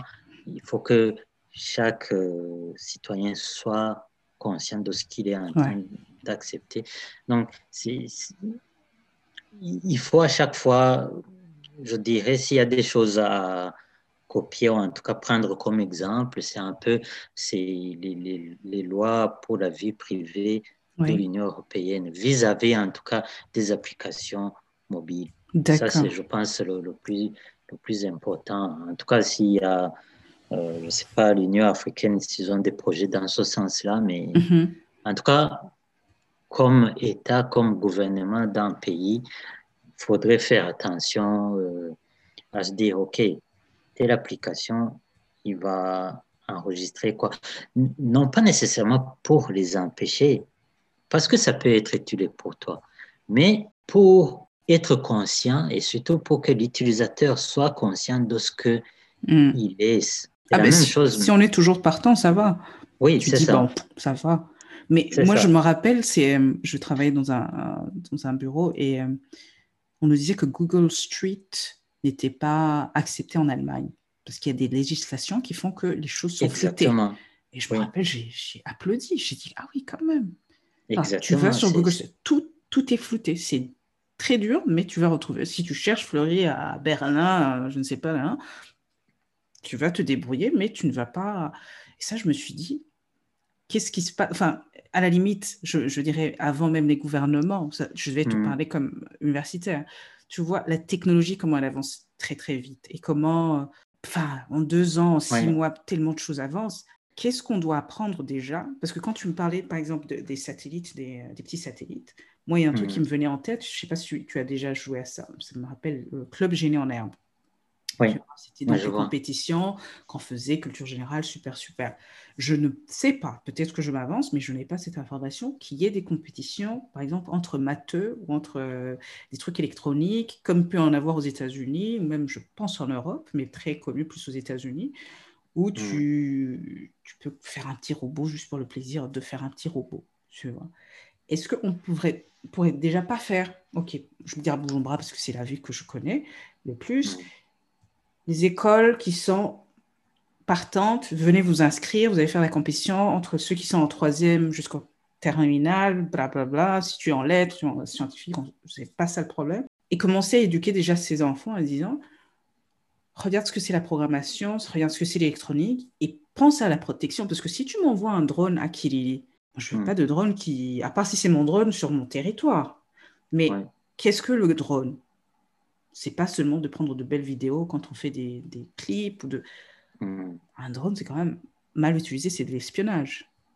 Tu vois, c'est vraiment le problème de privacy. Mais au Burundi, est-ce qu'il y a des lois? Je ne sais pas, je ne pense pas. C'est pas la priorité. En Éthiopie, est-ce qu'il y a des lois? Hmm. Il y a un Alors, projet oui. digital qui se passe là-bas, mais tu vois ce que je veux dire?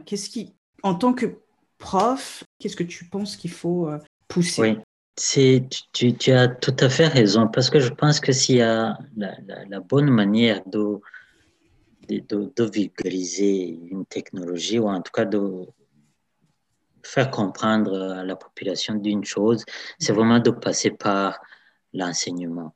Du coup, on a un grand rôle des enseignants, des professeurs d'université, mais je reviens souvent des journalistes. Pourquoi? Parce que euh, tu as parlé de clubs qui font des compétitions. Déjà, au niveau de... Bon, moi, je me rappelle, on avait, à l'époque du lycée, des clubs, je pense que c'était genre mercredi après-midi, il n'y avait Mhm. pas d'autres activités que des clubs. soit Ok. du sport, soit des clubs de musique, des clubs de lecture, tu Mhm. vois, ce genre de choses. Effectivement. Alors, ça devait commencer par là.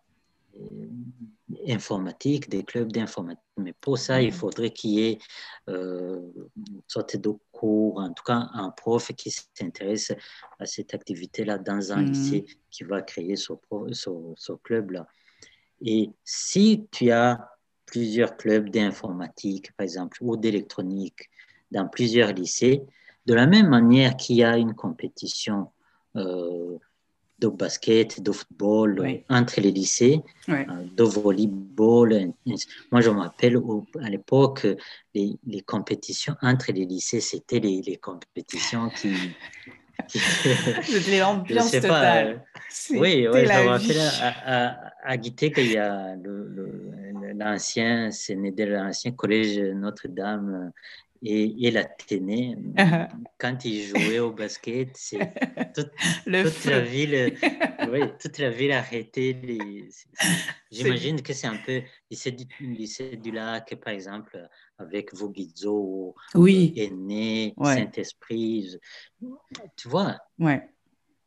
ça, c'est dans le sport. On Mhm. peut faire la même chose dans d'autres activités. Mhm. Effectivement, robotique, informatique. euh, et l'avantage actuellement, contrairement aux années passées, c'est que beaucoup de choses sont accessibles avec Ouais. l'Internet. Ouais. Alors, tout, tout à l'heure, on était en train de parler un peu les, euh, les mauvais côtés de l'Internet, Mhm. notamment via le problème avec la vie privée. Mhm. Mais il y a des bons côtés. C'est qu'actuellement, on n'a pas besoin d'être au MIT ou à Stanford ou au Polytech Mhm. Paris pour apprendre un cours de cette université-là. Ouais. Ça, c'est On vrai. peut tout à fait être dans un lycée à Carouzy, Ouais. avoir son Internet et puis Ouais. apprendre comment, par exemple, utiliser des logiciels open source, Ouais. euh, des applis, des composants open source, comme par exemple Raspberry Pi, je ne sais pas si ça te dit quelque Mhm. chose. Ouais. Arduino, c'est des trucs, des composants électroniques open source. Donc, tu peux accéder à comment l'architecture est faite et tu peux le modifier comme tu veux. Ouais. Est-ce que tu peux juste Avec, expliquer, parce que open source, c'est vraiment quelque chose qui me fait toujours marrer.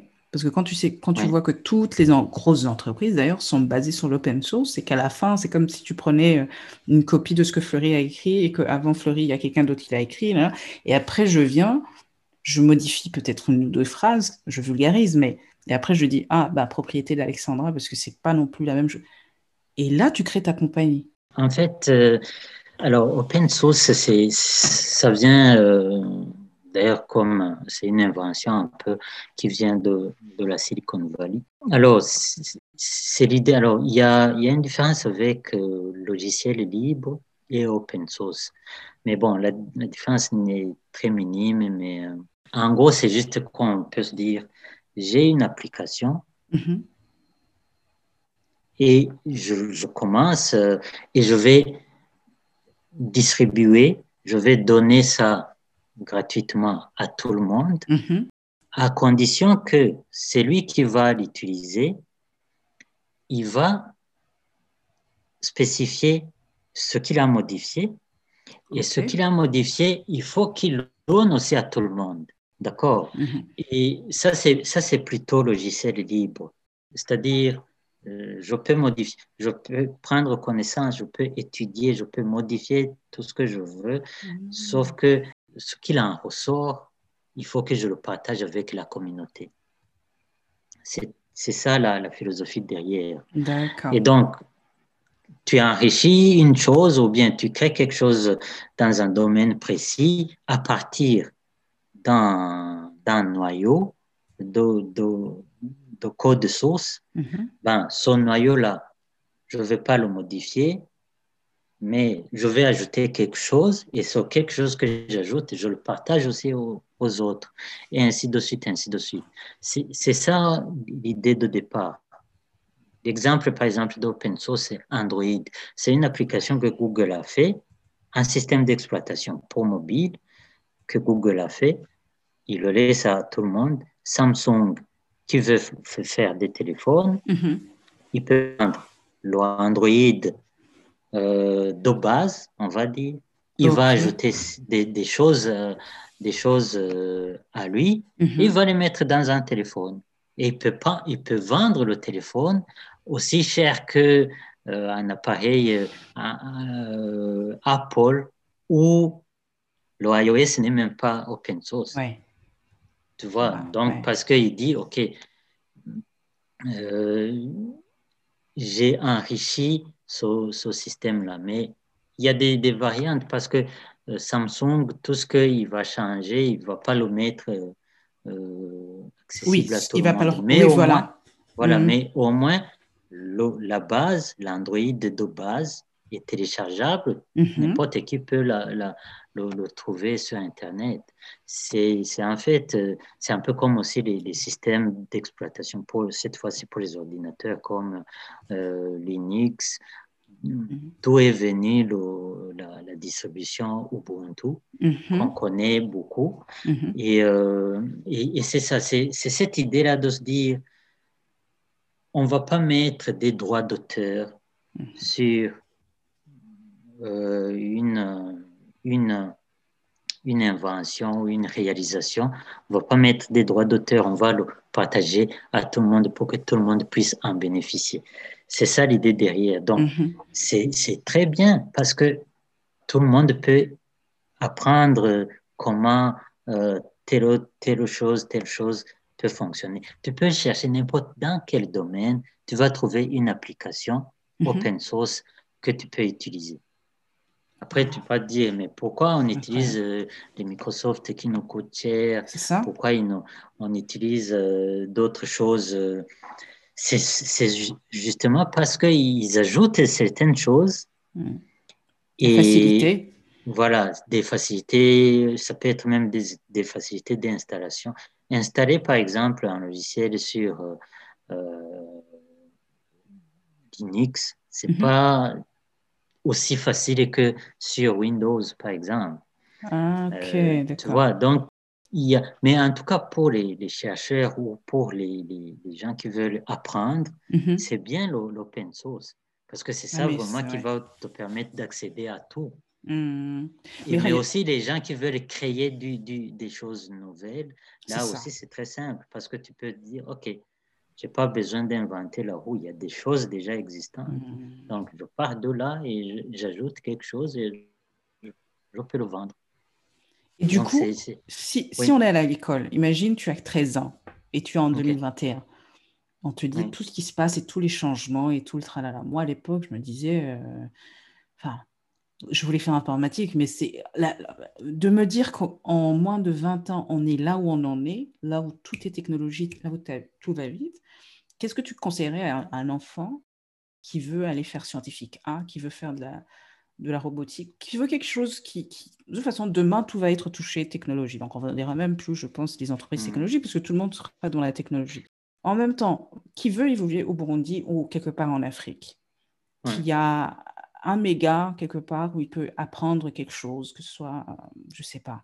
Qu'est-ce que toi, tu dirais? Déjà, en gros, si on parle de les STEM, donc les sciences, technologies, engineering et mathematics, d'une façon générale, bon, la base, c'est vraiment les maths. L'informatique, la programmation, on peut l'apprendre, c'est un logiciel, c'est plus une manière de réfléchir.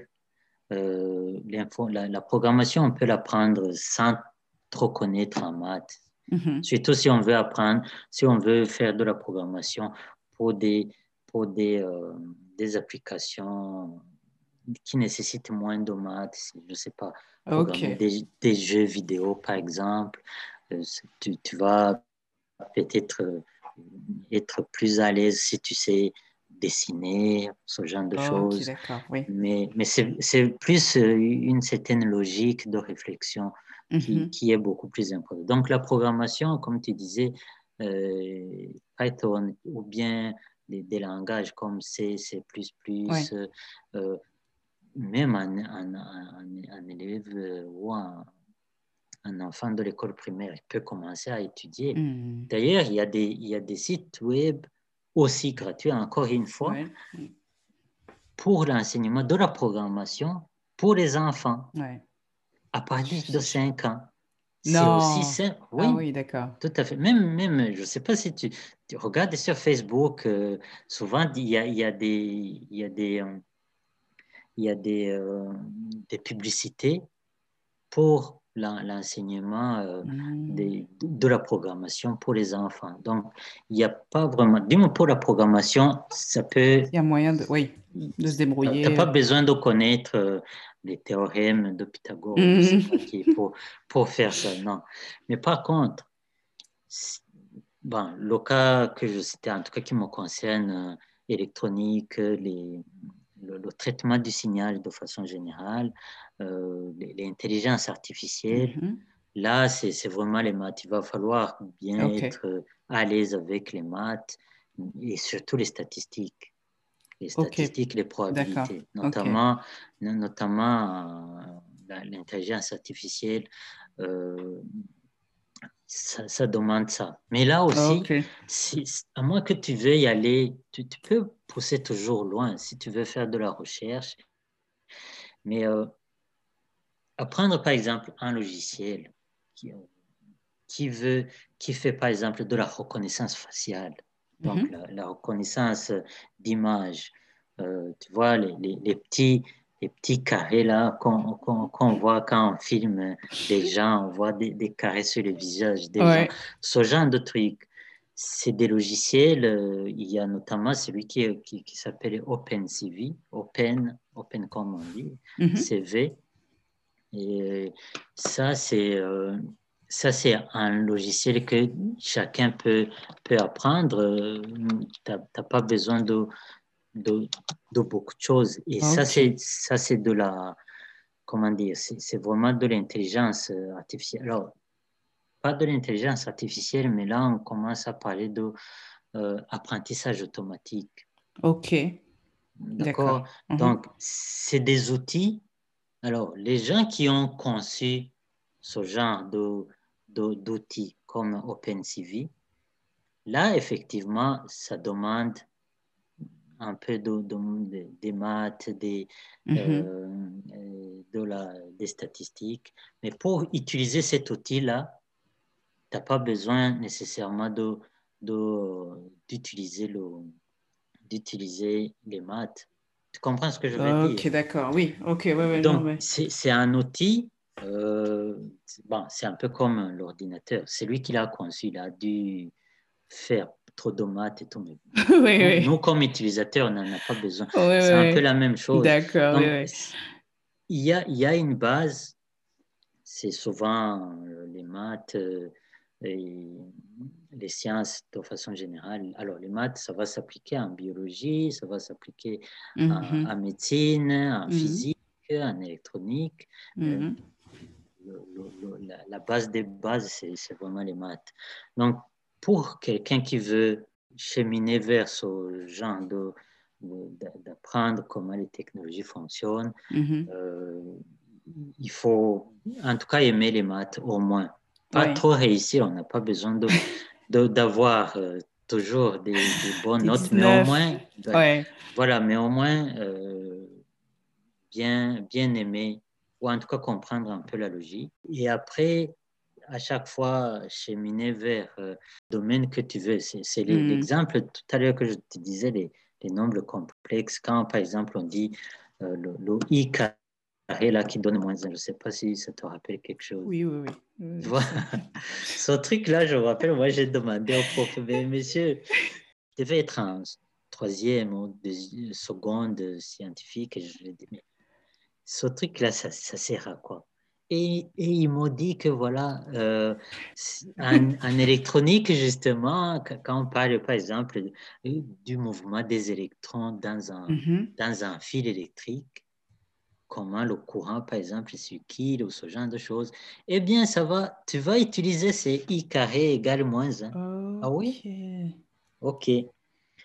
Donc là, tu commences à dire, ah, ok, c'est utile. Ok, d'accord. C'est pas Ah! juste, c'est pas juste des I carré égale moins un ou Hmm, des droites parallèles ou c'est je sais ça. pas perpendiculaires, mais Ah, ça a une application. ouais. Alors, Quand la géométrie, par exemple, par rapport à l'architecture, il n'y a que ça finalement. ouais, c'est C'est de ça. la géométrie. Bon. Exactement. Donc, voilà. Mais je pense que la première chose, pour moi, c'est la curiosité.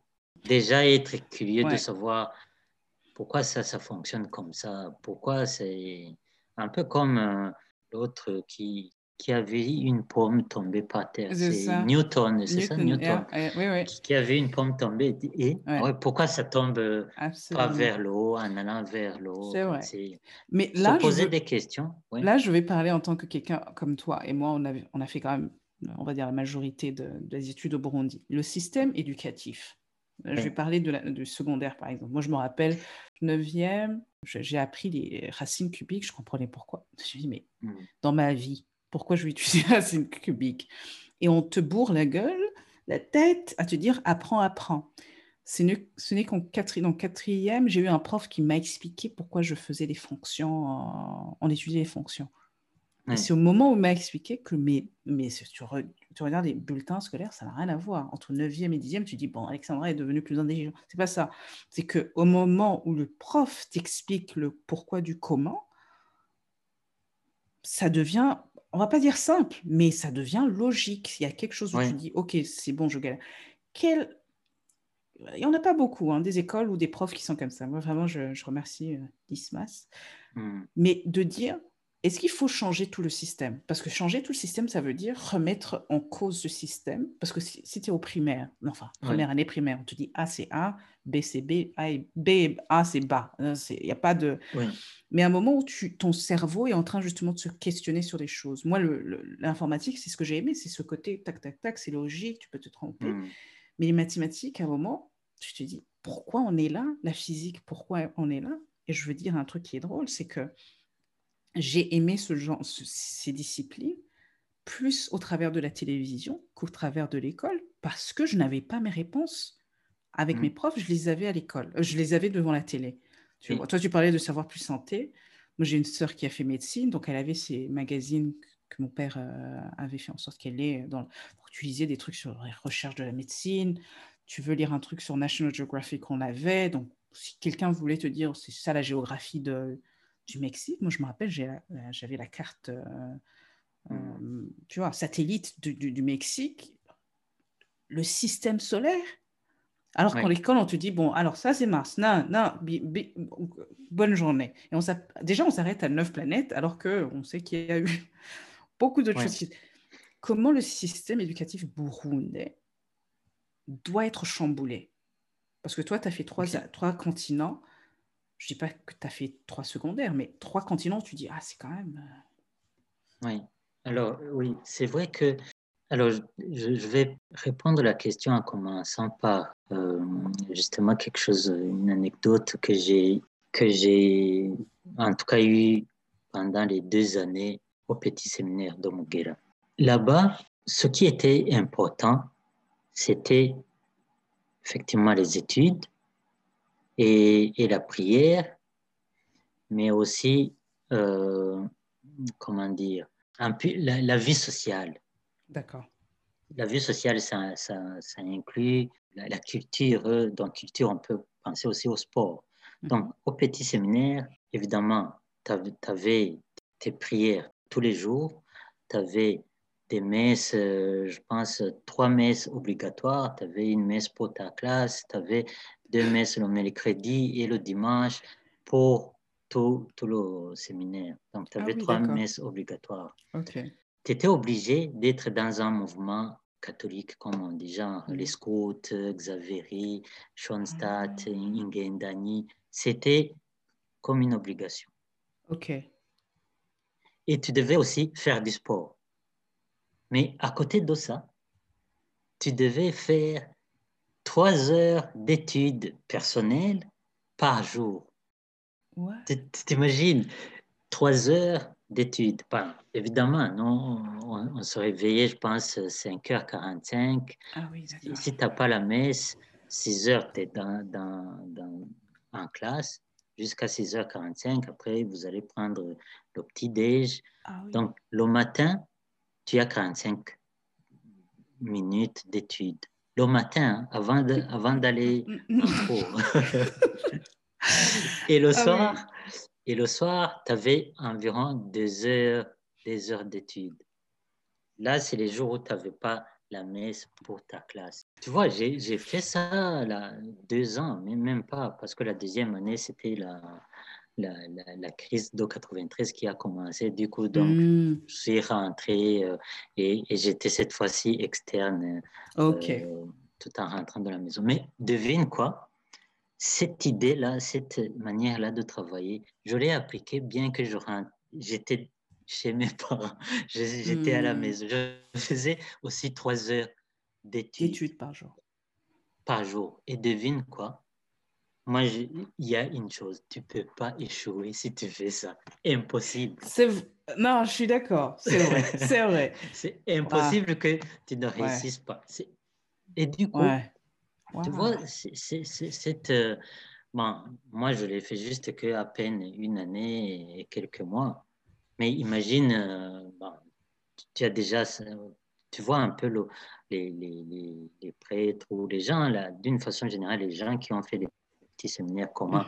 Mhm. Alors, on peut trouver ça aussi dans des lycées un peu catholiques comme le Saint-Esprit, cette Mhm. manière-là de se dire, OK, il faut que tu fasses partie du journal de l'école, que tu fasses ces clubs-là, que tu... Donc, c'est ça, cette idée-là de se dire, il faut vraiment, non seulement je ne veux pas le faire pour avoir des bonnes notes, mais je le fais aussi pour moi, pour me Oui, cultiver. exact, ouais. Je vais à la bibliothèque, je Ouais. prends des livres, non pas parce que le prof m'a dit que je dois lire tel Mhm. livre, mais parce Mhm. que j'ai envie de savoir un peu plus. Oui. Et c'est pour ça que, par exemple, le Centre culturel français, c'est dommage que, voilà, c'est juste cette idée-là, ça, les bibliothèques, c'est la France qui est obligée de le faire dans nos Ouais. pays. Ah, ça, On c'est... devait avoir des bibliothèques dans chaque commune, en plus des bibliothèques de lycée ou Oui. ou des Ouf. universités. On devait Ouais. avoir une bibliothèque municipale un peu partout. Donc, par Hmm. commune, on devait avoir ça. Et je pense que c'est possible. Il faut juste se donner les moyens. Donc, Hmm. s'il y a une manière de changer, en tout cas, c'est quelque chose qu'il faudrait changer dans l'éducation, comme tu posais la question, c'est donner l'envie à Ouais. l'étudiant, à l'élève, qui n'est pas en train de le faire pour satisfaire ses parents ou ses enseignants, mais qui est en train de le faire pour lui-même. Cette manière-là de le faire, je ne sais pas comment on peut inculquer ça chez l'enfant ou chez l'élève, mais moi, je pense qu'une fois qu'on aurait réussi cette manière-là de se dire, OK, je le fais pour moi, Mhm. ça va te motiver à aller chercher des livres. Ce que toi, tu Oui, disais, je lisais des exactement. livres, Ouais. je regardais la télé, les émissions, certes, les dessins Spécifique. animés pour me distraire, parce que la distraction aussi, Ça c'est sert. important, Oui. mais je vais aussi regarder des émissions Hmm. pour me cultiver. Et c'est comme ça, parce que si tu regardes la mentalité des universités comme les écoles polytechniques, les écoles centrales en France, les, les écoles comme MIT, Stanford, en fait, le prof, il n'est là que juste pour te guider. Même dans les lycées, on peut Exactement. le voir de la même manière. Même Exactement. dans les lycées, même à l'école primaire, on peut le voir de cette manière-là. Le prof, il est là juste pour te guider, juste pour susciter des Un passions, intérêt, oui. des intérêts Oui. à apprendre. Et quand tu commences, quand tu as ce goût d'apprendre, ben, le reste va de soi. Oui. C'est ce que je te disais. J'avais pas du mal à me réveiller le matin pour faire mes 40 minutes d'études le matin, alors que personne ne me demandait pas de le faire. Ouais. J'étais Waouh. j'étais à la maison. Non, il n'y avait pas de surveillant qui venait me le dire. Parce Waouh. que j'y allais parce qu'en me disant, je vais regarder, parce que le prof, il va parler de ça et tout. Donc, je pense que c'est ça qu'il faudrait. Alors, comment le faire? Je ne sais pas, mais je Hmm, pense que l'une des manières de le faire, c'est de créer des bibliothèques, hmm. euh, donner de l'Internet un peu Ouais, partout pour que l'étudiant puisse dire, OK, le prof a dit ça, le prof nous a montré ça, je vais voir ouais. dans mes livres, je vais faire... Sur YouTube actuellement, par exemple, on trouve plein Tout. de petits cours de quelques minutes, de Ouais. quelques...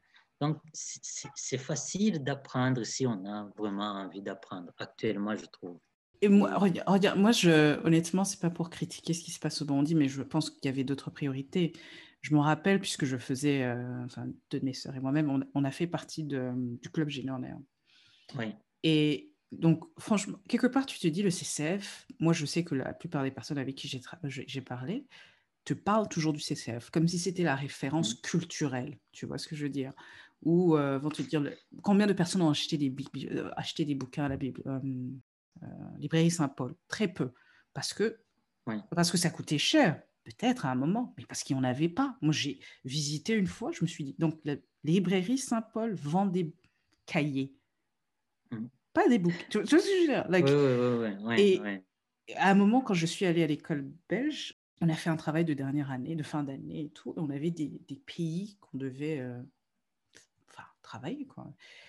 Et le professeur nous dit, il faudra aller dans votre bibliothèque, donc l'école belge, l'école française, qui a une meilleure bibliothèque que la CCF en termes Mm. de sur certains sujets. Bon, Tintin, on les a tous lus mineurs, tu vois. Enfin, Mm. et à l'époque, l'école internationale, c'était pas non plus ça. C'était pas. Et ce qui nous a tous sauvés, c'est qu'on pouvait avoir nos parents qui, je me rappelle, nous on a reçu une encyclopédie et je me suis dit, mais c'est horrible la situation dans laquelle on se trouve. Et j'ai grandi avec des Mm. dictionnaires. Tu vois, ce que tu dis, c'est de vivre dans un environnement où, quand on posait une question à ma mère, par exemple, et à mon père d'ailleurs, il te disait, bah, va voir dans le dictionnaire. C'était pas les années Google où on va, tac, c'est Oui, qui oui. a chanté ça, Oui. tac, tac, non, va chercher. Le problème, il fait que très peu, enfin, maintenant, quand tu veux tu poses une question, c'est, il est où l'intérêt d'apprendre aussi? J'ai Google qui va me dire la capitale du Pérou, et puis demain je vais l'oublier. Après, si tu me dis, bon, ben, va travailler les mathématiques, je dis, bah, en fait, pourquoi je vais aller apprendre un truc alors que demain il va changer? Tu vois ce que je veux dire? Pourquoi je vais Oui, faire oui. ça? Et en même temps, il y a tellement de besoins sur le continent que si tu me disais, si on, je Mm. sais pas, en troisième, on nous aurait dit, on va faire un projet pour un barrage quelque part dans le nord, un barrage d'eau. Mm. Je n'ai jamais vu de barrage d'eau. Je dis, qu'est-ce qui, à la fac, qu'est-ce que tu as pu voir, par exemple? Parce que tu as fait les 5 ans à l'université. Qu'est-ce que tu t'es dit en te disant, OK, toute génération, elle est en train d'apprendre. Qu'est-ce qu'on va en faire, en fait? Est-ce que on va finir comme en Égypte ou en Tunisie où tu vas vendre des biscuits alors que tu as un bac plus 5? C'est très, c'est important vraiment ta question, mais comment l'aborder? En fait, l'éducation de façon générale, c'est effectivement, il y a tout ce qui change, notamment tout ce qui est lié à la technologie. Ça change très, très rapidement. Je te disais l'autre fois l'exemple où moi, en France, pendant ma maîtrise, mon master, j'ai étudié le 2G, Oui, un peu donc le réseau cellulaire 2G. oui. Mais devine quoi, quand j'étais enseignant à l'Université du Burundi, ben, il fallait enseigner 3G.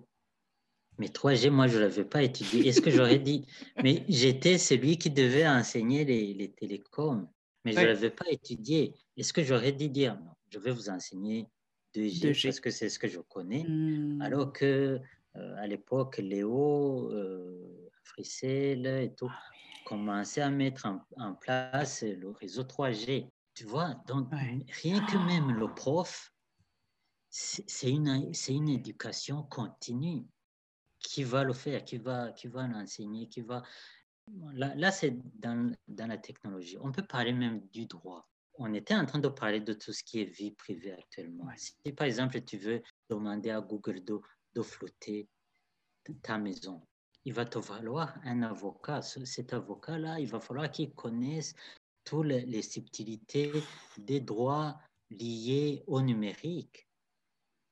S'il n'a pas étudié ça, le droit et les devoirs dans tout ce qui est numérique, c'est carrément une branche dans le droit. Il va falloir l'apprendre aussi. Sinon, tu ne vas pas pouvoir. Donc, rien que même pour les enseignants, les profs, il faut à chaque fois se mettre à jour. On peut parler de l'économie, maintenant, les termes comme mondialisation, avant, ils n'existaient pas. Maintenant, on parle des impacts avec le changement climatique, il faut les inclure dans l'économie, l'environnement et tout. Si on n'a pas étudié ça, il va falloir l'apprendre. Donc, l'éducation, de façon générale, c'est un truc continu. Même à 80 ans, on peut toujours étudier. Donc, un enfant qui se dit, OK, j'ai tout avec Google, qu'est-ce qu'il faut lui dire? Il faut lui dire qu'il y a déjà un minimum, une base. Et ce minimum-là, c'est justement savoir compter, savoir de toi-même. Je ne sais pas, tu te rappelles, les calculatrices à l'école primaire, c'est interdit parce qu'ils se disent que tu n'as pas besoin de calculatrice pour apprendre les tables de multiplication et tout. Ça, les calculatrices vont venir au secondaire. Et maintenant, les ordinateurs, c'est juste que des outils. Mais toi, dans ton bagage, il faut que tu apprennes un minimum. Après, quand tu as le minimum, ce n'est pas nécessaire, par exemple, celui qui va étudier les réseaux cellulaires. Ce n'est pas nécessaire de commencer à avoir 2G et tout. Ça peut être comme introduction parce que ça ne sert à rien. Le prof peut vous en parler comme une sorte d'historique. C'est ça. Mais on ne va pas aller dans les détails en disant il y a les antennes dans chaque quartier. Je sais pas, mais il faut déjà passer à ce qui est actuel. En tout cas, mettre beaucoup plus d'emphase sur le 3G, 4G et bientôt 5G. Déjà. Voire même 6. Vu comment ça va vite. Effectivement, on commence à y réfléchir, la 6G. Donc, c'est ça. Donc, il faut un minimum, c'est l'école primaire, c'est l'école secondaire et à l'université, dès que tu as pris ta spécialité, parce que je pense que l'une des difficultés aussi de nos systèmes d'éducation, c'est d'être trop généraliste. Et ça, personnellement, je pense que ce n'est pas une bonne chose. Ce n'est pas important de connaître des subtilités en économie, en droit, en biologie, en physique. Au final, pour être, je ne sais pas, mécanicien, tu vois, donc les écoles secondaires techniques, moi, je trouve que c'est une bonne chose. Il en existait avant, mais je pense qu'avec la réforme, je pense qu'on insiste beaucoup plus sur la professionnalisation des élèves pour qu'ils puissent savoir au moins faire quelque chose. Donc, pas trop perdre le temps à étudier beaucoup de choses parce que voilà, ça ne va pas nous servir. Donc, se spécialiser, en tout cas à l'université, rapidement se spécialiser, on dit OK. Même l'informatique, maintenant, c'est très vaste. On peut parler des réseaux, on peut parler justement de la programmation, tout ce qui est actuellement cryptographie, blockchain. Toutes ces personnes, il faut les former. Ça évolue, ça évolue beaucoup, de façon que les programmes, il faut qu'ils s'adaptent aussi. Il ne faut pas que ce soit quelque chose de figé, qu'il faut revoir tous les 5 ans. Même là aussi, moi, je pense que, par exemple, si tu regardes ce que toi, tu as étudié à une année précise, actuellement, ce n'est pas ça qu'on enseigne. Sûrement. On essaie de se mettre D'actualiser aussi. À jour. Ouais, Donc, ça, c'est le rôle des États, c'est le rôle des profs. Et de se dire, OK, il faut qu'on forme des gens qui sont capables d'être opérationnels avec les outils actuels. Et ça, c'est pas facile. Il faut beaucoup de fonds.